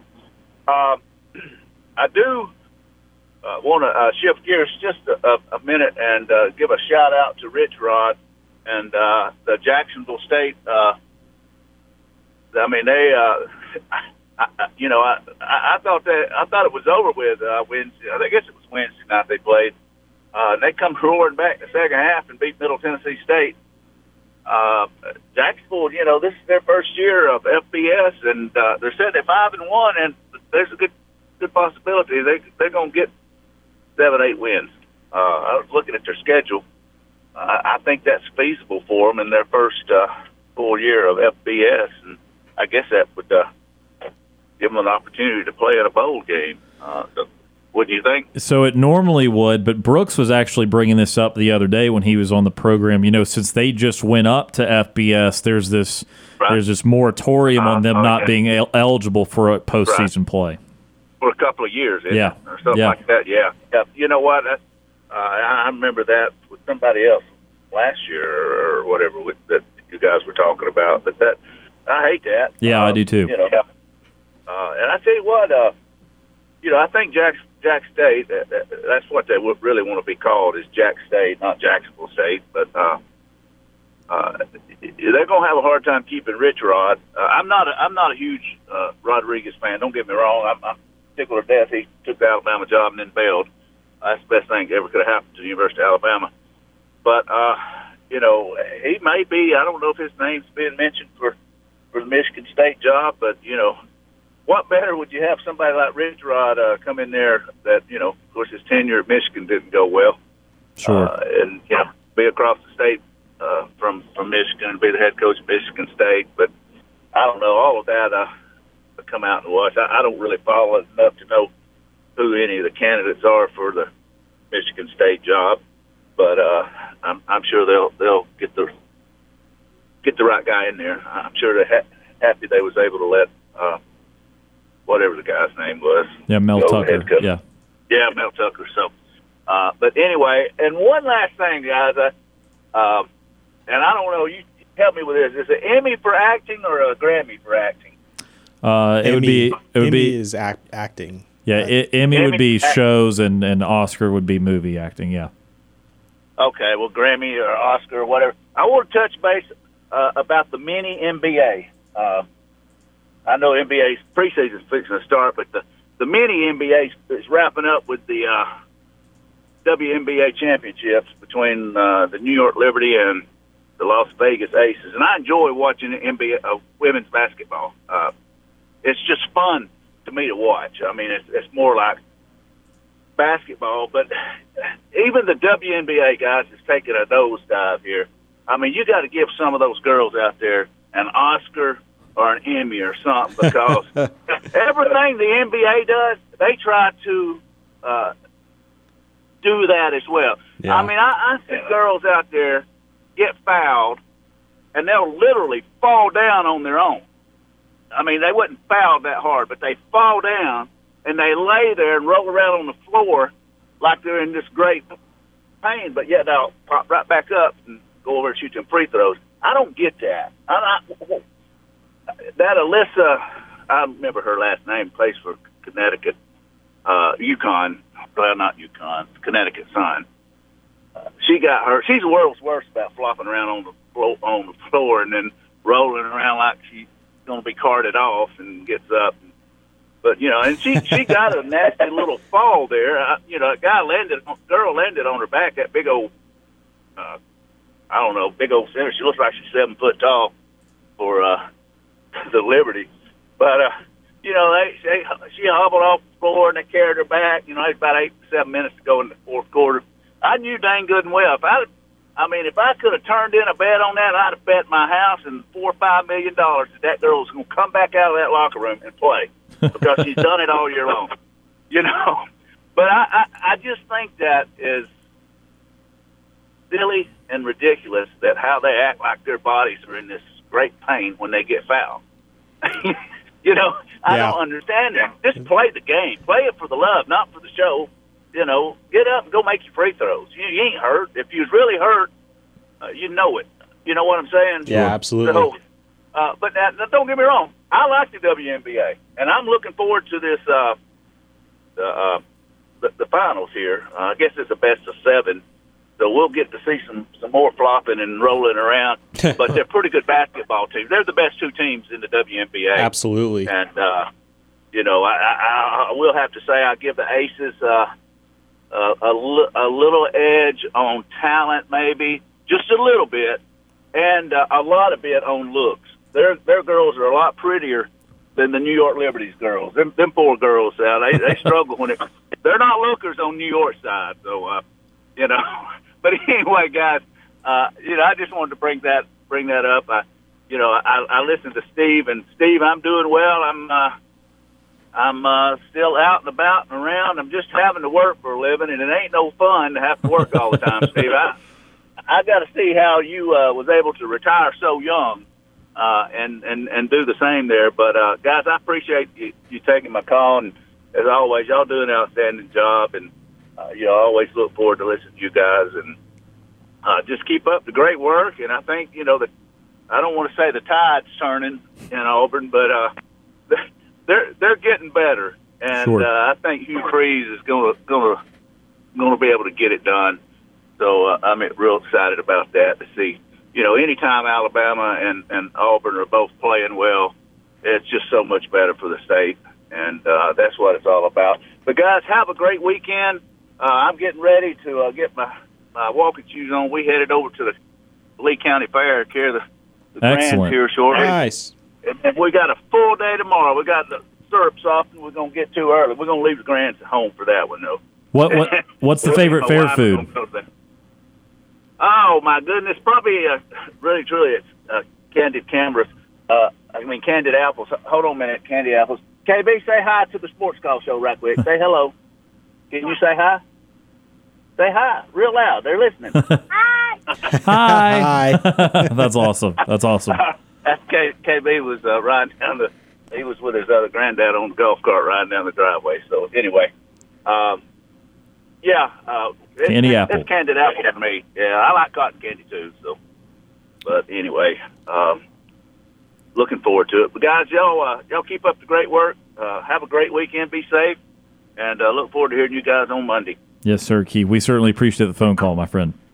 That is Keith from Auburn joining us on the Orthopedic Clinic phone line. Always good to hear from Keith, and certainly appreciate his kind words about the show. And hope he has a great time at the fair. It's fair season. I know the one in Montgomery, the Alabama State Fair is going on, Lee County Fair here, and that's certainly good stuff. Got about 4 or 5 minutes left here in the second hour of the program, so we'll keep it right here. Get to the top of the hour break in just a moment. Going through several different things there.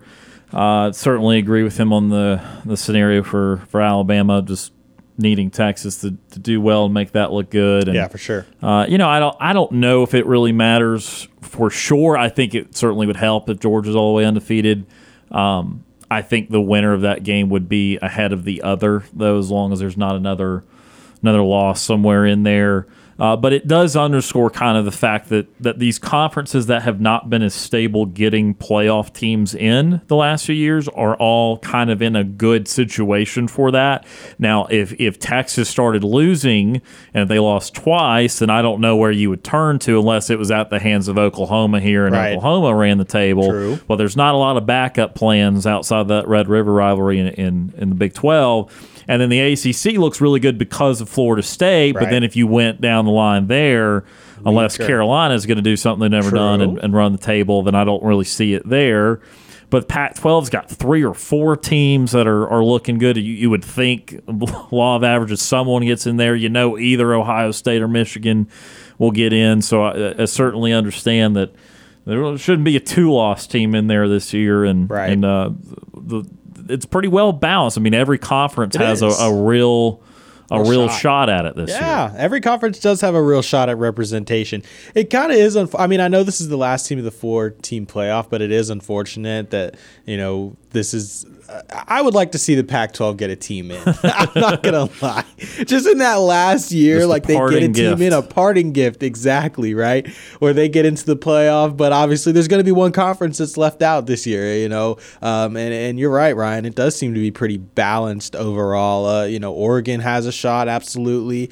USC has a shot again this year, and then you like you said, you got the teams in the Big 12. Oklahoma is trending up. Texas is already the number 3 team in the nation. Ohio State, Michigan, one of the two is more than likely going to win. And you even throw Penn State in Penn State. As unlikely as it may be that they actually come out of that, because this happens every year. I mean, that's a huge program that's still undefeated. Penn State has a shot as well because they're in the top 10, and then Georgia out of the SEC, and maybe Alabama if they're able to run the table and only end up with 1 loss and win the SEC championship. That they have a chance as well.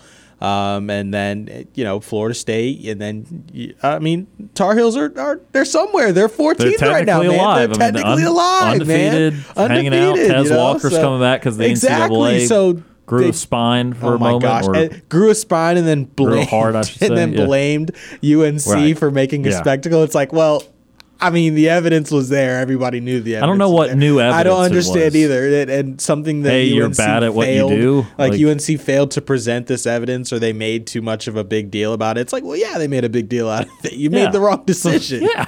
Yeah, I mean, the new evidence is they realized they were wrong. Yeah, exactly. You messed up. Don't place the blame on anybody else. So that I did find reading that to be somewhat funny. That okay, cool. They reinstated him, and that's great for the player. But it's like, what are you talking about? Yeah, just like even if for the wrong reasons, the right decision will always take precedence on the reasons behind it. But still, I mean, even in what should have been a no-brainer, the NCAA still ends up looking bad, and that's just kind of where we're at with the NCAA. But nevertheless, yes, Tez Walker now gets to play for Carolina, and I've joked around the office that they're going to try and force feed him and throw 3 picks trying to get him the ball, make up for lost time. So we'll see how that goes. But you're right, play Syracuse this weekend. Out of time for hour number 2 of the program. Still ahead in hour number 3, though. A lot more college football as we get you set for the weekend in college football, both in the SEC and across the country. We'll look at some top 25 matchups when we come back. You're listening to the Friday edition of Sports Call on Tiger 95.9.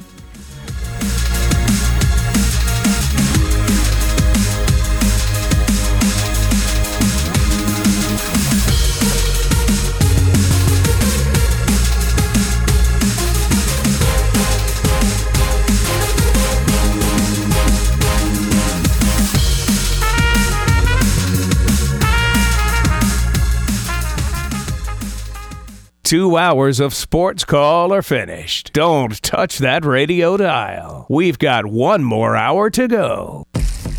You're listening to Sports Call on Tiger 95.9 FM, WTGZ Tuskegee, Auburn, and AM 620 WTRP LaGrange. Whether you're leaving work, cruising around town, or listening on demand, we've still got some fun left for you.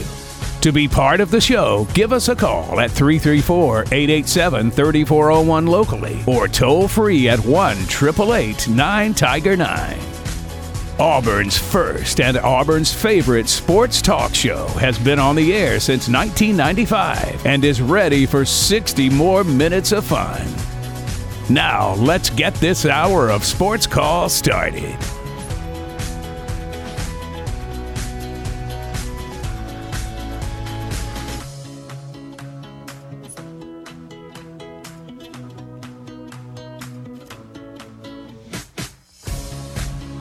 Hour number 3 of Sports Call starting right now. Tiger 95.9. Ryan Lavoie and Kam Berry with you here on this Friday afternoon, turning into evening.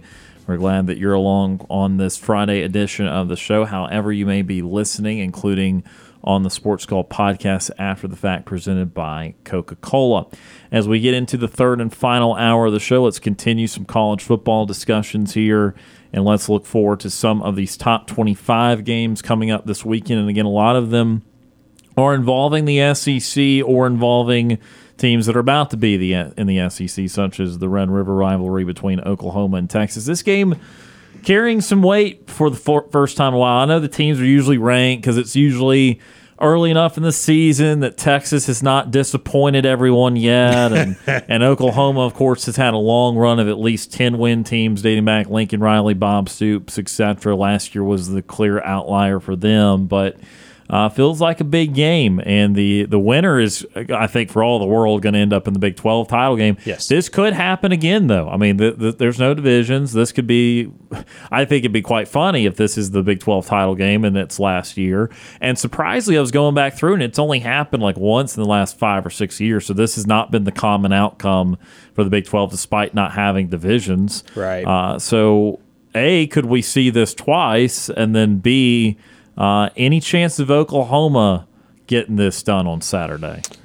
I mean, they absolutely could, right? It's definitely going to be a good one, a kind of quote-unquote neutral site game in Dallas, Texas. But, I think Oklahoma fans seem like they travel pretty well, so I think it'll be relatively, not even fully, but I think it'll be, like a solid 60-40 in favor of Texas. And I think that, if you're Oklahoma, I would absolutely take that. But It'll definitely be an interesting game. I think it'll be a fun game to watch. That's one I'm absolutely going to tune into. I hate that it's so early. I wish it were a bit more. We got to spread the love around. I know. But I wish that one were a bit more of a primetime game. But I mean, I'll take the 11 a.m. kick, and they do tend to have that one pretty early anyway. From history that it usually is an early game anyway. But with them being both good, I would have liked that one to have been a bit in a better slot overall. But it should be a fun one. I think definitely. I think whoever wins this will end up winning the Big 12. The chances that we see this again are pretty likely, in my opinion. I think we could see this again in the Big 12 championship, and I think it could be one of those scenarios where whoever wins this one whoever loses this one, will probably end up winning the second time around. I kind of am a believer in those, and just like you've seen them kind of at their best, and they've beaten you, and I think you kind of come back and you see what you did wrong, because in that first game where the team usually wins, they've done a lot of things right, so they think they can't do more right. So the adjustments will be a lot different, in my opinion. But, football coaches are always trying to adjust, always trying to get better. So I can't exactly speak to all of that, but that's kind of how my thought process would be. Yeah, it'll be a good one. I'm definitely that's probably going to be the first game that I watch on Saturday if I'm awake. If I'm awake, I gotta throw that in there. If I'm awake, we'll see. My body might end up waking me up at like 9 a.m. So you're not going to set the alarm? No, so you're just going to let the body decide. Yeah. No, the body will decide, and the body will probably decide first at 8 o'clock. And then I'll say no, and I'm going to go back to sleep. Yeah. So we'll see. Not approved. No, not approved. So it'll be a good one. I'm definitely going to tune in, I do think that Texas will take this one, but I think it'll be a fun one. Could end up being a really high scoring game. Well, and you talk about the 11 a.m. part of it, and I mean, if you are disgruntled about that, that's could change next year, because it will be a different league hosting the games. It will still be the same networks. Maybe ESPN and ABC opt to keep that and make it kind of a tradition, because again, it's been played kind of like Ohio State, Michigan. You can think of a rare, sparse time in the last 10, 15, 20 years maybe, but for the most part, it has been that 11 a.m. slot. That's just the way they've been. Yeah. I know the fair, talking about fair season here in Alabama, Texas World Fair is out there, and it's a whole big thing. And so I don't know if they'll move it for a fact, but I would speculate that it's at least on the table that ESPN and ABC might want to pivot that towards a primetime matchup, with it being in the SEC starting next year. Right. I think that the story here, and I talked about this a little bit yesterday because we did talk some about the bigger games, is it just is hard for me to wrap my mind around the fact that Oklahoma needs to make up 50 points to win the game. Right. Year. I mean, they lost 49-0, and I know in blowouts like that they kind of get out of control, but to know that Quinn Ewers is back, to know that Texas is a better version of themselves from last year, even to then think that even though Oklahoma's clearly better of yourself, Oklahoma's clearly better than last year. But to think that they've made up 50 points in Texas, my brain can't process that part of it. And so by all means, I'm not saying this will be a blowout either. They're going to make up a lot of that. But I just think that Texas has a more known commodity defensively, whereas Oklahoma is improving a lot. Invincibles, they should. They're defensive. They have a defensive head coach. But I still think Texas is just a year ahead. I mean, Sarkisian's been there a year or two longer. I think a year longer than Venables, and this is the logical step in the process. Texas was kind of where Oklahoma was last year. They were a top 25 team. They got brief aspirations to be bigger, but then Quinn Ewers was banged up and was inconsistent and all that. So they just kind of was a generic top 25 team last year. And now in year 3, it's like, okay, well, now the health is there. Everything's aligned. Clicked. This is kind of the correct timeline in the modern day of college football, where in the past it used to be 4 or 5 years. Now it feels like 3 years is like a magical number. And so Oklahoma's in year 2 of that. So maybe next year, I will say I don't think they'll have Dylan Gabriel next year. I think he's out of eligibility. So that will be an interesting dilemma for them in year 3. But they are on a completely normal timeline, even though Oklahoma, it was so weird to see them the way they were last year. Right. I think Oklahoma's going to have to be a little creative. I said it would be high scoring, but I'm kind of backing off that a little bit. I think Oklahoma's going to have to get creative in scoring because of how pretty. I mean, Texas defense is pretty good and pretty stout. So I think it could get up there. The over/under 60.5 right now. So I think it could kind of trend up. But I think it's really going to be on Oklahoma to get really creative and figure out ways to score. Whereas I think it'll come a lot easier with Texas, just with Quinn Ewers, and they have a bunch of running back talent. They have Xavier Worthy, they have A.D. Mitchell. Just dudes, just that are really good. Not to say that Oklahoma doesn't, but Texas has some real talent. Right. Again, that stems from the recruiting, just everything being just a year ahead. 1 year ahead. Yeah, yes. Because Oklahoma was one of the weirder situations. They were completely fine in this program. They were still competing for playoff spots every year, and they had a really good head coach, and then he just left for another really good job. And so they brought in a guy, though, that was not kind of Lincoln Riley 2.0 or something even similar to Lincoln Riley. Yeah, they brought in a defensive guy, a guy that had been a coordinator for an incredibly long time at a high level at Clemson.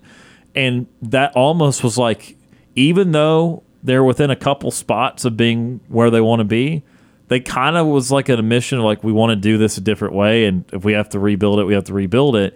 It was just so shocking because that was the worst Oklahoma team in 20-plus years. And I said it, and remember I said last year, Oklahoma fans just need to be patient because you can't expect it in year one, especially after your team just got absolutely gutted. But now you're seeing the fruits of the labor that Brent Venables has been putting in with the program, and now they're undefeated, ranked 12th in the nation. They've got a very good and experienced quarterback, and they've got something to, at the very least, build upon. Next year, like you said, they will have the quarterback dilemma. They'll have the SEC dilemma. Yeah, they'll have the SEC problem, so you don't know, but this is a step in the right direction, 100%. And so I would hope that now Oklahoma fans are like, well, maybe we shouldn't have been so hard on him in year one. Yeah. It was just a lot to overcome. There's just no way around it. Lincoln Riley took all of the talent from that team, and then all the other talent transferred. So you had to deal with just kind of completely rebuilding the program. And so now, here they are. So let's look at one more top 25 matchup, and this one's still outside of the SEC too. Then we'll take our next break of the program. Was not on the radar for this to be a top 25 matchup, but here we are with number 10 Notre Dame and number 25 Louisville. Louisville 5-0 on the year. They've had close calls, but to their credit, they've already had to play 4 Power 5 games, including 3 in the ACC. Had to respond late on Georgia Tech there. Georgia Tech had been feisty in that one, and that one was in Atlanta at one of the Chick-fil-A kickoff games, or Aflac kickoff games now this year. And Louisville was able to win. One touchdown win over Indiana. They did thump Boston College, but that's not saying a lot unless you're Florida State. And then a very low-scoring bout kind of going against the grain against NC State, but still winning that one in Raleigh. And then Notre Dame is in the midst of a schedule that we all have pined for years with them. Like, please have a big schedule. Please earn your way into this. It's shaping out for them. They're doing just that. Very much so, because their ACC competition this year ended up being something very intriguing. So, of course, 2 weeks ago they have the game against Ohio State, the heartbreak loss at the end there. 10 men on the field. And not getting that run stop there. They then go to top 25 Duke, game day for the first time in Durham, break Duke's hearts in a kind of similar fashion with a long run play there at the end. So now a top 25 Louisville team, and that is before we'll be talking about Notre Dame again next week, because they will have number 9 USC in South Bend. That'll be fun, a week from tomorrow. That's going to be fun. This is a stretch of 4 straight ranked opponents for the Fighting Irish, including 2 on the road, 2 at home. You see anything in this one week before Notre Dame has another big home game? Do you think they will respect Louisville properly? Because, Louisville was not anticipated to be great coming in the season, and maybe they still are, but they are an undefeated ranked team all of a sudden, and you are going to their place. Yeah, I mean, they're undefeated, they're ranked, so you have really no choice but to respect them. You gotta respect how they got to where they are, and you're going to their place. You got to be able to stay humble, buckle down, and do the best you can.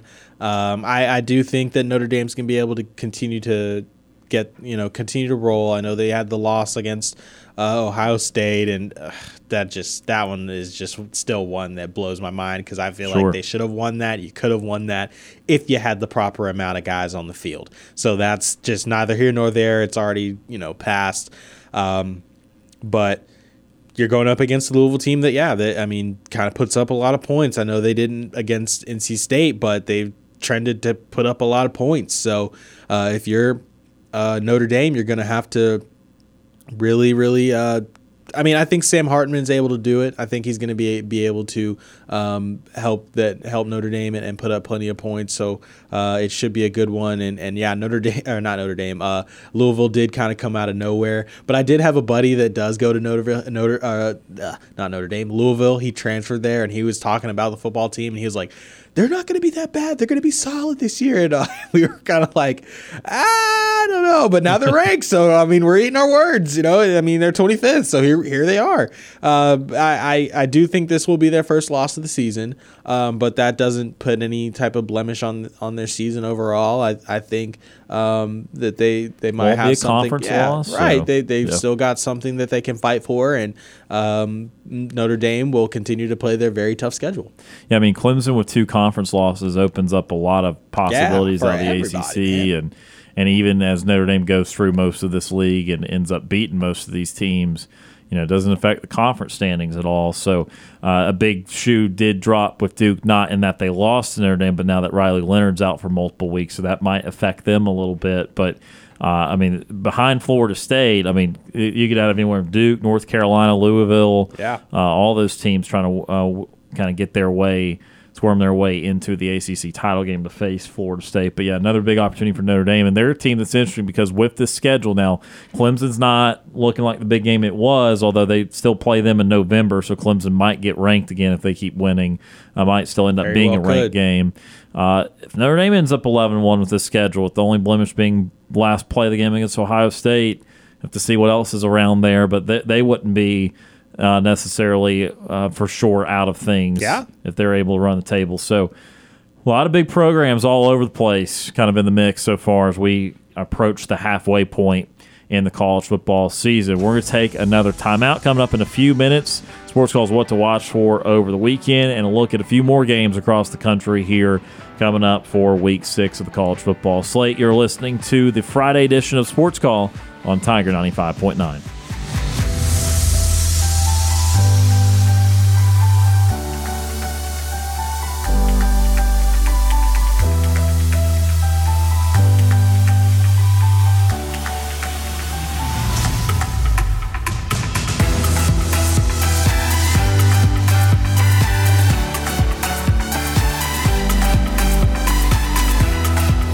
Want to call into the show? Send us your thoughts via email. You've got mail. SportsCall@thetiger.fm. Now back to the multi-time Abby Award-winning Sports Call.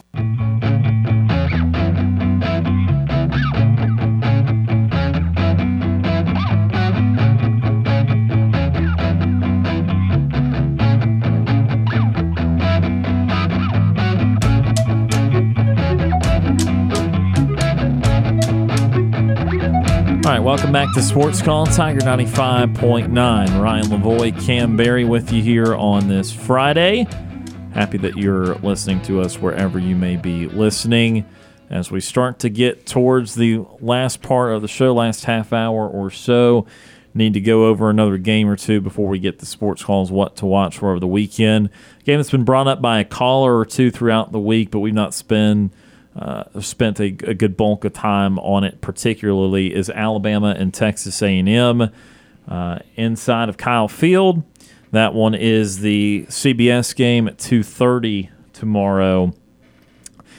The line has been incredibly close throughout.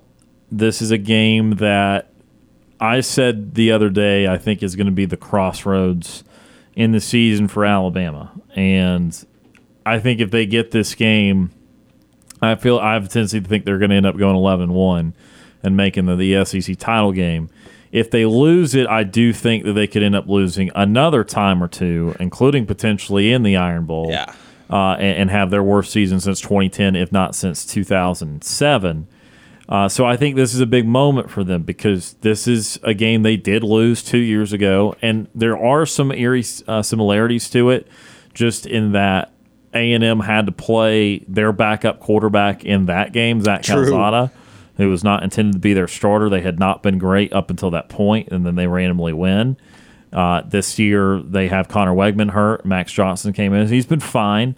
Now, Max Johnson did already play against Alabama in the SEC while at LSU, did not win. But there's also just the part where even if you want to talk about last year's matchup, which did come down to the final play, Milroe was playing. It was Jalen Milroe who they were playing. So there is reason to believe this game will absolutely be close. But which way do you lean here? I don't know. This is a tough one. I know Bama did end up pulling it out, and Jalen Milroe didn't have the most phenomenal game. But I mean, Texas A&M was at they were in the red zone for sure. I mean, they had opportunities to win that game. No, they got to play, I believe, if my memory serves, inside the 5 or inside the 10. I thought it was inside the 10. I wasn't 100% sure. So they were really close to taking that game last year. I do think that this year it'll be a little bit different. I think last year Jalen Milroe, now he has some games under his belt. I know. He's not as accurate and great at throwing the ball, but he's kind of figuring it out. He's kind of starting to dial it in and get better kind of week to week, and had a good game against Mississippi State. I know that's not saying a whole bunch, but it is an SEC game, so you got to kind of respect the talent. And I think that Bama will win this one again. But I do think Texas A&M's defense is going to be able to keep it close. I think they're going to really try to key in on Jalen and his ability to run the ball.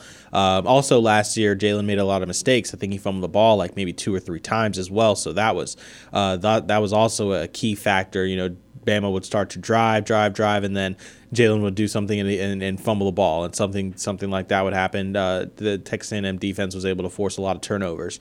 I think that's really where it's going to be. It's going to live on Texas A&M's defense. Are they going to be able to key in on Jalen Milroe, stop his running ability, keep him contained, force him to be a pocket passer, make the accurate throws?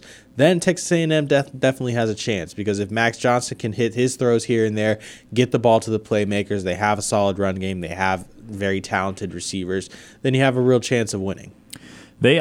Look, it's pretty simple in my view of why they've been able to hang with Bama the last couple of years. It shouldn't be rocket science. They've had recruiting classes that have been very similar to Alabama's. They even had the number 1 class 2 years ago, as we know, even though they've lost a good portion of it. But they're one of the few teams in the world that's actually recruited on Alabama's level the last few cycles. So it to me, just that alone, it makes sense that A&M can at least hang around. Now, can they make the right play here and there? Well, being at home does help you do that. And they've got 2 excellent wide receivers, Anaya Smith and Evan Stewart. Absolutely. Max Johnson's at least capable, but look, Max Johnson's going to be the best version of himself. If he's not, Alabama's defense is still really good. Absolutely. And I think that's proven out because of that Ole Miss game, giving up only 10 points to an Ole Miss team that then hung 50 on LSU the very next week. Bama's defense is still really, really good. I don't think the Texas game should be everything that you use to judge them, because there's a couple turnovers by Milroe that led that game. Can Texas hit their deep shots? Texas was just awesome in that game. I don't think that means Alabama's some average defense, because of that. So I still think that it's going to be hard on A&M, but you got to rely on the home crowd. You got to rely on the fact that you do have talent that is comparable to Alabama's. And so you've got some really good pass rushers. Make them be disciplined pass rushers. If they stay in their lanes, stay in their assignments, then they're going to have opportunities to not only sack Milroe, but just make him uncomfortable. But if you do the old, I'm going to run around in and see if I can get him out the backside, well, he'll step up, he'll run, and you'll be in trouble. Yeah, absolutely. So it's about being disciplined with a guy like Milroe. That's what speed guys in the back test. They test your discipline. But with A&M, they should, because Alabama's had some trouble protecting Milroe. Right. They should be able to get some rush. So, again, what situations do you do that? Can Milroe hit his deep balls? Milroe's been a pretty good deep passer. Yep. Like, that's the two things he does well. He's a good deep ball guy, and he's a great runner. So how do you use those two things to your advantage if you're Alabama? So I think it's going to be a really good game. I'm still leaning towards Alabama because, again, I'm going to be the last on the scene of the death of everything they've got going on there. Right. I'm always slow on that, and I always will be. But the rumors are false, right? But I just think that defense is too good for A&M just to go do what they want, and I think that Alabama will still make a few plays. Now, again, road environment. This and Auburn will be your two toughest road games. I know Kentucky has a number beside their name. I'm sorry, I just don't. I don't buy that compared to A&M and compared to what the Iron Bowl means at Jordan-Hare Stadium. But this will be a good test of that. But again, that's why I think it's a crossroads, because I don't think that A&M.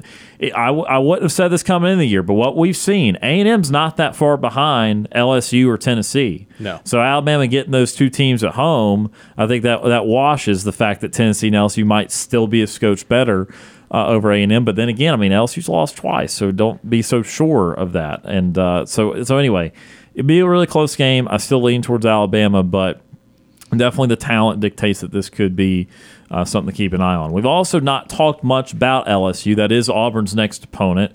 Again, that game, LSU, Missouri, 11 a.m. will be on our airwaves, on our sister station's airwaves, FM Talk 93.9 at 11 a.m. via Touchdown Radio. Appreciate the partnership we have with not only them, but Compass Media. So that game can be heard on the Tiger Communications family of radio stations. So LSU, Missouri. Missouri is ranked higher. Would have not thought that coming into the year. Can Missouri keep riding that home momentum, the place they did beat Kansas State in? And can LSU stop somebody? Like, just act like they have a defense. They have the talent to play defense. For me, Cam, I'm looking at this I don't even know if I care if LSU wins or not. I want to see how their defense looks. Right. I know Jaden Daniels can play. That offense has been fine. Neighbors is awesome. They'll score points, period, on just about anybody. Play some defense. Have some pride. I don't want them to against Auburn. No, I'm sorry. Let me back that up. Please don't play defense. Please don't have pride. But to this point, I honestly question their pride defensively. Yeah, that's how bad it's been. Yeah, it's been very, very bad to watch their defense. It's been extremely tough. They did have the solid defensive game at Mississippi State, but that was, I feel like, more. Giving me a shrug. That was definitely more to do with Mississippi State's lack of offense. Yeah, changing their offensive style and stuff. Than LSU's ability to really shut down their defense. Hopefully they figured out that they need to put Harold Perkins on the edge so that he can, rush the passer, which is something that he's, very good at. So that should probably help with your defense just a little bit, but overall, they've struggled really, really bad to be able to stop anybody on defense. However, I'm very, very happy that Mizzou is ranked. I feel, it's just like seeing somebody that is just good for them, just good for them overall. I'm happy to see them ranked. That being said, I am expecting them to take their first loss today. Good for you, but not this weekend. Not this weekend. It's just not. I think Brady Cook is really good. He hasn't thrown an interception yet this season. But still, I think that Jaden Daniels and that offense, they're just, much better, much more talented. They have, Mizzou's got the talent, and honestly, their leading receiver has more receiving yards than Malik Neighbors, in Luther Burton. Yeah. He's really, really good. And the Mizzou offense kind of seems to be firing on a very good level, but I just think that talent overall is going to outweigh for LSU is going to outweigh the talent that the Mizzou Tigers have. So I'm happy for them. I do think that they could end up having a pretty solid season. I don't know. I'm not going to estimate how many games they're going to win or lose yet, but I do think this will be their first loss. And if they prove me wrong and this ends up being a win for Mizzou, then sets up a big Georgia-Missouri game randomly. Yeah. Randomly, yes, right? Very randomly. And I don't know if they have to go to Athens or how that is. If they have to go to Athens, then that's definitely a loss. But I think Georgia came to them last year. Yeah, they have to go to Athens, so that'll definitely be a tough game. Yeah, that'll be a loss. So, as unfortunate as Georgia's actually got a couple ranked teams after all, but they're still in Athens. Right, but they're still in Athens, so they still luck out with that. So, it'll be a good game. It'll be fun to watch. Another 11 a.m. kickoff, so I'll probably be switching around between the Red River rivalry and this game just to kind of see how it goes and peep that a little bit. So we'll see. But it should be a fun one. I'm not expecting a blowout just because LSU's defense can't stop anybody. But if Missouri's offense can kind of match them a little bit stride for stride, I just think that overall LSU is just going to be able to score more points.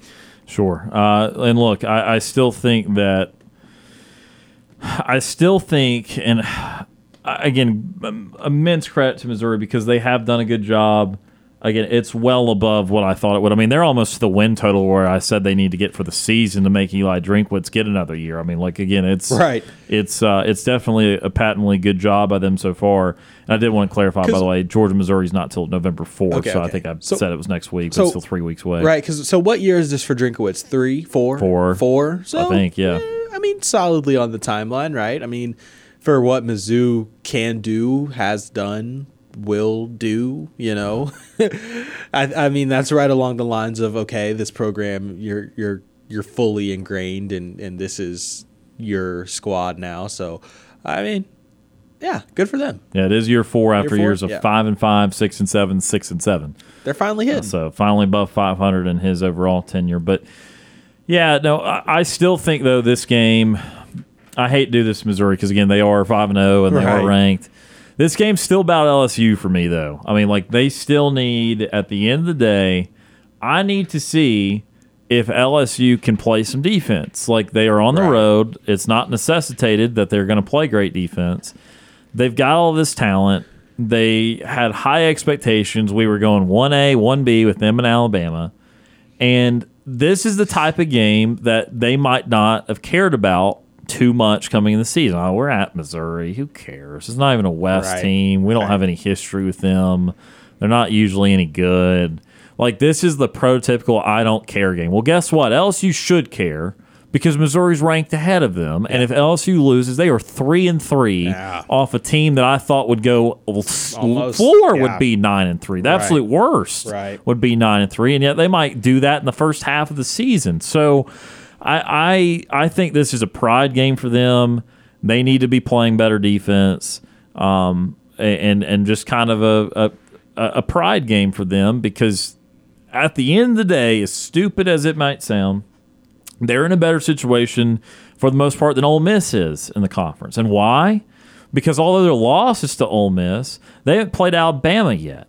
And Ole Miss still's got to play Georgia. So if Ole Miss loses to Georgia, that's the second loss. Else you don't have to worry about that if they win out. And if they win out, they actually control their destiny if Ole Miss loses to Georgia because then they beat Bama. And they have one loss tiebreaker over Alabama in the West. LSU's actually still, as disappointing as they are, not in a horrible position in the SEC. Well, start acting like it and start playing with some defense, unless you're playing Auburn. So, I mean, again, overall, that's what I want to see out of them. Do they get mad? Do they get frustrated? Do they figure out, this is not who they should have been this year? That's what I'm watching for in that game. We're going to take one final timeout of the show. When we come back, a what to watch for over the weekend and a nightly TV guide presented by White Claw Hard Seltzer. You're listening to the Friday edition of Sports Call on Tiger 95.9.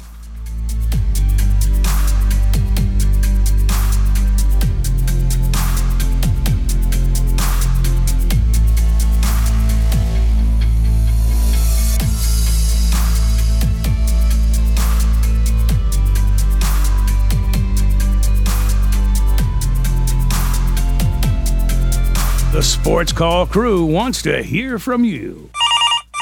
Give us a phone call at 334-887-3401. Now back to Auburn's first and Auburn's favorite sports talk show, Sports Call.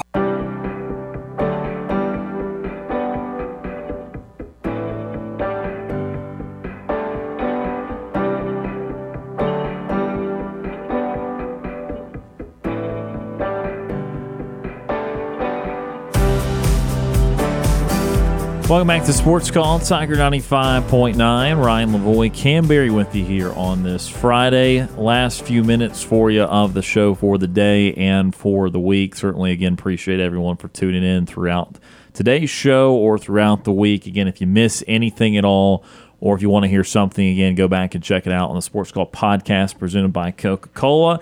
Also want to remind you that coming up in just under an hour, Tim Sin and the guys for Beauregard High School football. Another Friday night bout of action after the bye week last week. They're up in Sylacauga. That is a region game. Beauregard can feel really good about their playoff chances if they can beat Sylacauga. Sylacauga has not won in 2 years, from what I understand. So a great opportunity for the Hornets tonight on the road. Just about an hour jaunt up to 80. And no Smith Station Panthers on FM Talk 93.9 tonight. They're having their bye week, but still want to tune in to FM Talk 93.9 at 10 o'clock tonight for the high school scoreboard show, the Alabama High School Athletic Association scoreboard show, and catch up on all the scores from the area, from here to all across the state. I think tonight's Auburn Opelika night over there in Opelika, so that's always a big one. So a lot of big scores to keep you abreast of. And all football season, Cam, just flying straight by. Yeah, it really is. I mean, I can't believe we're almost at the halfway point of the football season, man. It's been a lot going on. I'm just glad the NFL goes much longer than this. But, yeah, I mean, there's just been a lot of different trends, and it's been very interesting that these teams are these top 25 these top teams that have come up and I mean, surprise people here and there. As I feel like Penn State for me was one that has really surprised me so far this season.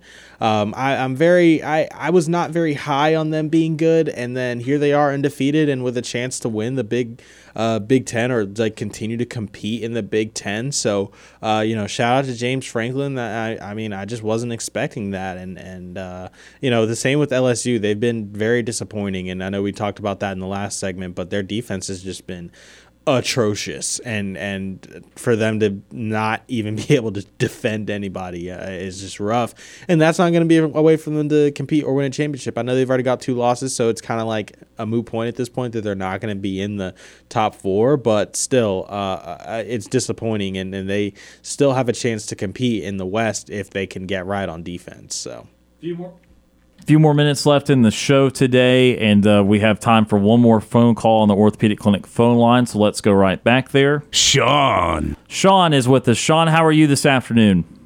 Hey, guys. How are you doing, man? How you doing? I lost my weight. You lost some weight? Yeah. Okay. 48 pounds. Okay. Whoa. That's awesome, man. It's nice. You been working out? I'm on that method. Say that one more time. I'm on that pill. Okay. All right, I got you. Well, then that's working out pretty well then. Are y'all fired? Oh, man, we're all fired on a Friday, too. Let us go just before the weekend. We almost made it. Guess I'm at right now. Where are you? A high school football game. A high school football game. What you watching tonight? Tallahassee at Naked. Okay, you got watching Tallahassee tonight. Okay, that makes sense. All right. Yeah, have a good day. All right, Sean. Well, we appreciate your phone call today. All right. Are y'all fired? We're all fired. JJ. And JJ. I'll tell JJ he's fired too. We appreciate the phone call, Sean. All right. That is Sean joining us from Tallahassee. Good to hear from Sean this afternoon. Again, just a couple minutes left in the show. I hadn't heard from Sean in a while, but again, want to real quickly get to a sports call, what to watch for over the weekend.